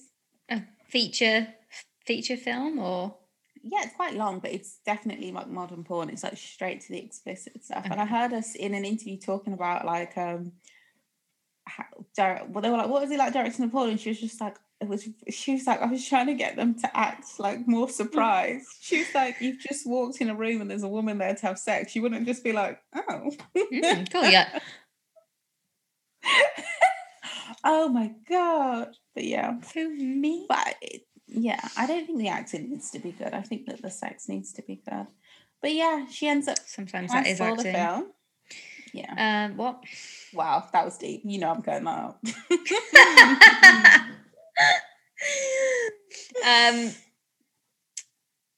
What else? The best bit for me was also where, so obviously she has to develop a play, and when she's describing the play, in the middle of the screen, the characters come up and they like act along. Yeah. And that the characters, when the characters come up, they're in colour. That kind of screenshot is like almost as if they were on almost like a TV screen within the screen. Yeah. What I thought was very funny also was when she's talking to the prickish theatre owner, and he's saying, Archie gave me your play to read. I read it. And she's like, oh, okay, cool. So what did you think? And he's like, you tell me in your words. And it's just like she's like, okay. And then she like gives one sentence about literally what the synopsis of the play, and which is all. It's like, you prick, you didn't need that information. What do you mean? It's not like some conceptual thing that you need you want the artist to kind of explain what was meant by it. It's that's the thing, even in creative ideas, it's like you have to pitch them, and I hate that because it's just like, I hate pitching full stop. I feel like you should be able to just say something to someone and they should just get it. Like, why do you have to sell it to me? Why do I have to put all these razzmatazz on it? It's like, you read it, you listen to it, just yeah. It wasn't what he wanted though. He wanted the film's like a comment on how if you're a Black creator, you have to be making trauma porn basically for people to engage. Yeah, the poverty porn thing was. Yeah, it can't just be a story. It can't just be a story about Black people, like a Black couple from a Black perspective. They had to the point where to get the play on, she had to add white characters and have a white director. And that whole milk thing was just, it's so typical because it's just like, do you really think Black people don't drink soy milk? Like, is it that deep for you? I don't know. Black people also can be lactose intolerant. Black people can also not like milk. You just drink it anyway sometimes. But yeah, we are. What was I going to say about? Oh my God! Obviously, at the end, sorry to skip to the end, when she gets up and she basically says, "Oh, okay, sorry, I'll go back." You know when she choked out that guy? So when the film director basically tells her film is terrible or what her play is terrible, and she chokes him. Yeah. I thought that was, you know how in films they show somebody choking someone and then they show what really happened? Like the choking was in her imagination. Oh, right, yeah. And then it cuts to the next scene, I was like, oh my God, she actually did, choked that man. Who also molests her friend. I thought it was important that they put that in because that's really what it's like. Yeah. Oh my God, I've had someone say that to me. So I sent an EP to the same person who did my PR for my first release. And he was like, so what do you think about this? Or something like that. He literally said that to me. In your words, what is this song about? Yeah. And it was just like, he was kind of basically saying it's like not as good as what you've done before, or it's not your best work or whatever. Yeah. And obviously I felt really, because it's really like, it can be really like disheartening. You do get thick skin in the end though, but it's just like, fucking hell, you're basically telling me you hate this. Well, it's somebody saying, can you justify why you've done this? Yes. But I don't need to do that. But someone said to me, which I hope is good advice for anybody out there once, that like when I told her what she's older, she's like a songwriter and she's more experienced. She was like, people usually say that because they don't know how to market you or sell it. It's or they don't have the right context. It's got like nothing to do with you. And I was like, that's a fact. Because it's just like, yeah, they're kind of spinning it back around onto you to make you feel, but also like they don't know what to do with it either. Oh, sorry, my stomach. I need to stop moaning like a freaking pregnant cow. Oh my God, it's the bloody twins. Not funny. Imagine I was already pregnant with Drake's twins and then I found out that lyric. I'd be like, what the fuck is this? Darn it. Well, I'd have questions if you were pregnant with Drake's twins, first of all. What, right now? Like how logistically? Yeah. When did you meet him? Why did he go for it? Yeah. Did you wear masks? Did you break convention? Did you? My face, because that's the only one I could get with it. Oh gosh, wow. No. I'm talking in the context of the pandemic. I got a digital IG filter to make me look like an Instagram Oh my God. model. I'm telling you. So I've now, because I'm insane, I've got like 1,000 jobs. One of my contracts uses Zoom and one uses Hangouts. And because I've been used to using Zoom for so long, it's only like last year that I was working somewhere that used Hangouts. Fucking hell, I look not good on Google Hangouts. Google doesn't give a fuck how you look. That's a fact. First of all, Google, for some reason, like zooms right in. Yeah. So I'm here on the camera rather than Zoom, where it's a nice distance. I can add that nice filter over so it sort of just blurs out your face and you don't have to like worry about putting like makeup on or whatever. And admittedly, I only found out about this Zoom filter a few weeks ago. But it's really made a difference and I'm very happy about it. But it makes the stark difference between Hangouts and Zoom, well, even starker. Like, Google need to work on that. They've gone a bit too Microsofty on the old Hangouts. Yeah, or maybe it's also just I need to actually sort out my laptop so that my camera is better. But then also that doesn't explain why Zoom makes me look good and Hangouts doesn't. Because they've optimized it to make they realize that people are vain and self-conscious, and if they can make you look good, you'll use it more. Like, Google, get your shit together. Google don't care. I used Google Hangouts before for a call, and I was like, I'm cuter than this. But you have to. Somebody on Twitter said, I'm sure I've said this before. It was a skincare guru person. Like, if you're taking a picture of yourself and you don't like the way you look, just move the camera further away. And I was like, oh yeah. It's really changed my life. It's like, are you ugly or are you just holding too the camera close, really close to your face? Yeah. What do you look like from a normal human distance? Oh, you look fine. Yeah, I guess people aren't looking at you right here. At you. No one is walking up to you with a microscope to look at your face. Nobody cares. That's so true. No one needs to see a picture of me that close, because that's not how close anybody will never be that close to you will ever be that close to me again. Oh my God, that's so real. If they are that close to you, it's for intimacy. Which brings us on to how Rada ended up banging the producer. Okay, you know that scene where they had sex? I didn't. My cousin was like, they're going to have very sex. Tender. Oh my God, I missed.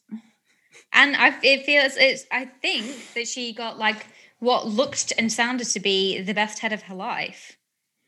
Oh my God. I was going to say musicians give good head, but I don't know if that's a generalization. I could make a chart of like a professions chart. Yeah. And what they're good at. Finance people are good at making you feel like you need them. The sex is actually terrible. But they're very attractive. But you're gonna have to plot the cross section of like people and demographics. It can't just be occupations, because I think that's going to play a big factor in it. It doesn't actually. I'm thinking about it. Oh, there is some crossover. Oh my god, it's gonna be a chart of sweeping generalizations. So it's gonna age poorly. Yeah, meaning as soon as it's out of date already. Yeah. But yeah, she got with the the younger, attractive, very talented producer. I didn't think they were going to have sex in that moment. I really didn't.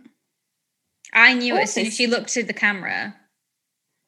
You just knew. But then it wasn't like the kind of like, I thought maybe she'd turn to him and it would get really passionate, but it was actually just, then it just cut to them just being in bed and kind of quite, very like intimate kissing rather than like real hot and heavy.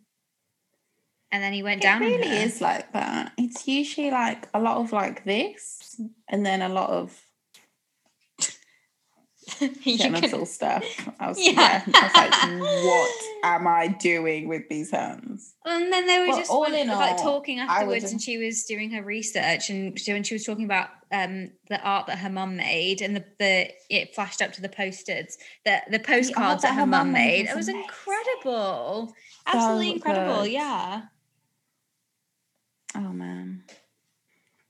And it also makes you realize, like, if you are somebody who either thinks of yourself as an artist or somebody who creates art, like, it's your life's work isn't what you think it is, if that makes sense. It's like, it's your job is literally your vocation or whatever. What you desire to do is to create. It's not necessarily anything else. And it also frustrated me because it reminds your life is almost what your life work will be, the moments that you create with everyone's people. Is. Oh my God, everyone's is. Oh my God. Natalie with the Yeah. Your life is your own life's work. Oh my God, did we just discover the meaning of life? I love how I put we in it. Like, I did nothing. No, you were there. We arrived at this together. I was on the Zoom call. Oh my God. What was I going to say? Oh, it once again frustrated me because how you can start getting all deep and philosophical as soon as you see something in black and white. You're like, oh my God, capitalism is robbing us of so much creativity. Think about, like, if people had like more safety in terms of housing and food and you didn't have to worry, think about the albums that would have been made, all the paintings that would have been painted, all the books that would have been written. Like, think about all these things, even the inventions that would get made. But then also capitalism wants to remind you that you need those kind of strife. You need that strife to create that. And if you didn't have that, but what it's failing to say is it's not fair to put that amount of pressure on some people to be completely exceptional, to be able to pull yourself out of that strife, and you're the only ones that therefore deserve to be lauded or celebrated, and you're the only ones with talent. No, there are people that... It's not true. Yeah, that have absolute talent, but they can't, talent alone isn't going to pull you out of poverty. Yeah, it's the whole pull yourself up by the bootstrap thing, which is a myth. And it also, like, even thinking about like young people who get caught up, who are victims of crime, because for some reason, if you're a young person from a certain demographic, namely if like you're a young black man, even if you're like literally 14 and you're stabbed to death, you're not seen as a victim. And it's just like, who would that person have been? Yeah, I know that's a extreme example, but it's just like when people die for no reason, it's just always like, what, like before their time, it's just like, what life would they have lived?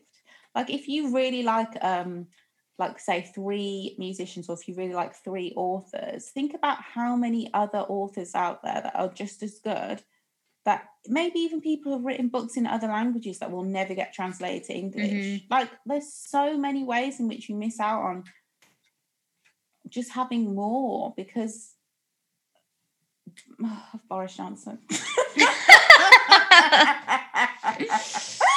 I'm sorry.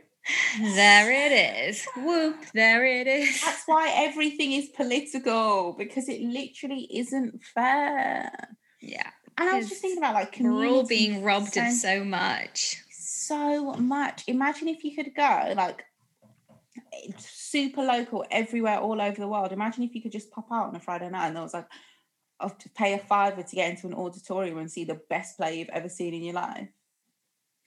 And with the best drinks you've ever tasted, because the person who's making the drinks is actually passionate about what they do and isn't just doing it paid, as a job. Not just a shitty wage. Shit. And also like racism blocks a lot as well, because like you're missing, there's so much talent. Don't get me started. Something just rumbled in me and I was like, oh.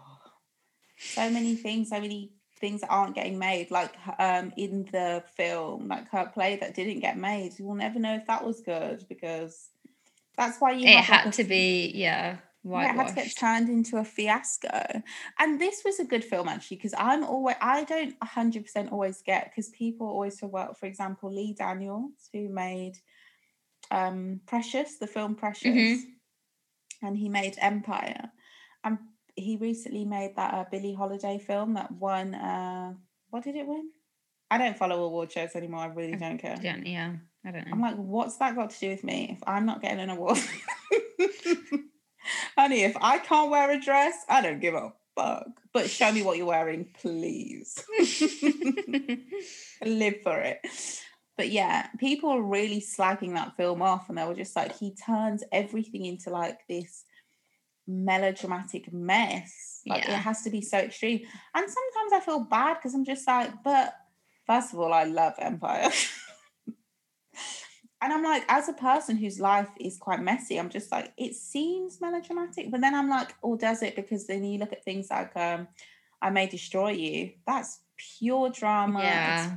It's and that is very reflective of life, but it actually doesn't make... There is a difference though between that and then what they are talking about in that, which she did beautifully in this film, the whole trauma porn, poverty porn, where we like you enjoy the character. You need to consume something like that is so that you can feel like, oh, isn't it terrible? It's almost like it feeds into that and feel like, sorry for, or not even, exactly. It feeds into that white savior complex that it's like, wow, 100%. It's just got to be so bad, and we, isn't it terrible, and isn't it, and we need to, which I mean, I'm sure even with the best intentions in the world, I'm probably guilty of that as well, because I think if you aren't a Black person, you will be guilty of doing that in some way,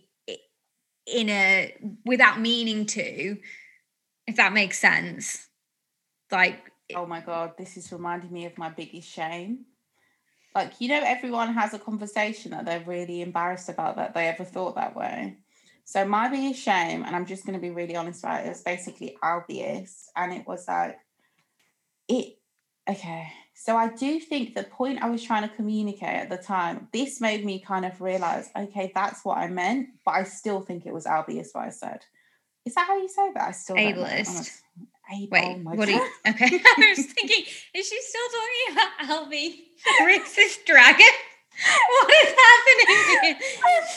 The fact that I don't know how to say words and I still just say them with 100% confidence. I don't like ableist. Like, what am I not able to do? They need a new word. Anyway, whatever. There must be a word that just means body functions differently in Latin. Whatever, I don't care. The English language is shit. It's the only one I can speak. I can't speak it. I just proved that.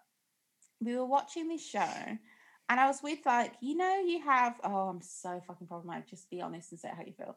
You have, like, friends that are, like, a bit more of acquaintances, like party friends or whatever. So I'm with my party friends in Leeds, and I'm at their house, and it's like, they're all, like, a bunch of white people, no shade to them, and they're watching a show, except for one girl who's mixed race.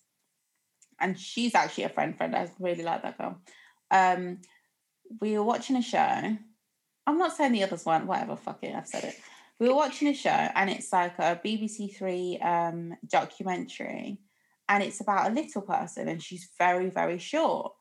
And the way that BBC Three frames things, it kind of frames everything through a very sympathetic lens, which I personally feel like makes, and it does it with all its documentaries, I personally feel like it makes really cheap documentaries. Oh my God, I'm so shady. Where it kind of is designed to make you feel like you're better than the subject. Like, so you can be like, feel good for feeling sorry for them. And it makes me sick. And I hate sitting in a room full of people who can feed into that energy and feel like, I feel like they're starting to feel good about themselves. I was just like, so for that reason, I said, this is ridiculous. And everyone went dead quiet, but it was just really irritating me. And you know how I am, I'll just start laughing. Yeah. So me and my friends were walking home, and she was like, you know, my little sister who was just born, she had twin little sisters. One of them has dwarfism. And I found what you said, like, she was super gentle, by the way. Like, offered me a kindness, which I don't know if I would have shown her. Do you know what I mean? I don't know. Yeah. She was just like, she was born with dwarfism, and we've been working through it as a family, and I just feel like it's important for that girl to have that show.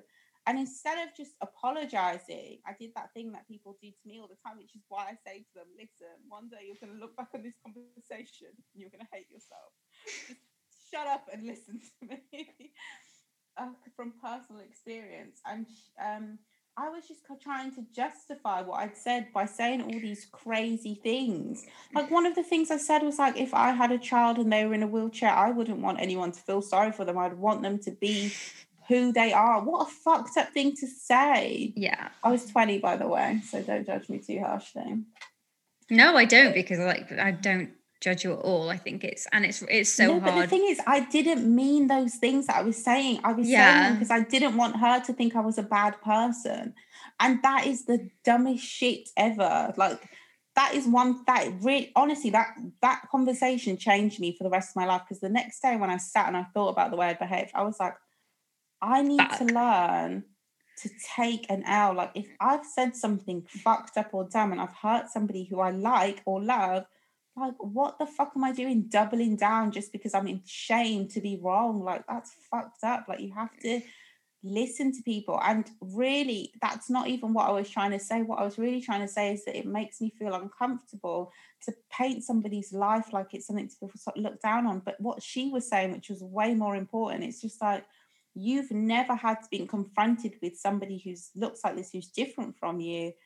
And that's also making you feel uncomfortable. It's like, what's more important? So, but this show, I'm not justifying what I'm saying, because I still think I was so far in the wrong. I've never been more wrong in my life. I think about it all the time. I'm not joking. I just always think about that conversation. And that's why, like, calling people out on their shit is so important. And it really does change the way that you see the world, because somebody said that to me, it just, you'll never do it again.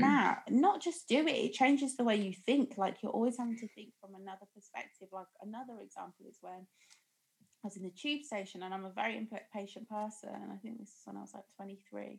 I was like, oh, hurry up, who is holding up like this queue? And the guy next to me was like, it could just be someone who's disabled and is taking longer to walk. And just something that small now, like, I'm like, fuck, like, that's probably what's actually happening. Like, things like that shift the way you think. But sorry, back to the film, just the idea of, like, this is the first time I've seen somebody actually make the point that people, like, fester and enjoy and get delight from seeing other people suffer.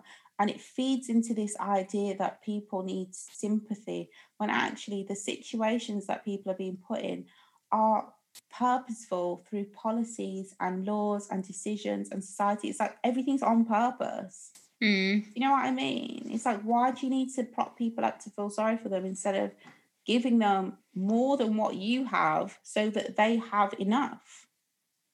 But also, I was still dead wrong. I'm going to regret bringing up that conversation when I got called out. But yeah. I think it's, thank you for sharing that. That's not easy. It really isn't easy to admit that you were 12. Even well, even to yourself, it's really hard. But then I know exactly what you're like when you relive these moments, and it just makes you.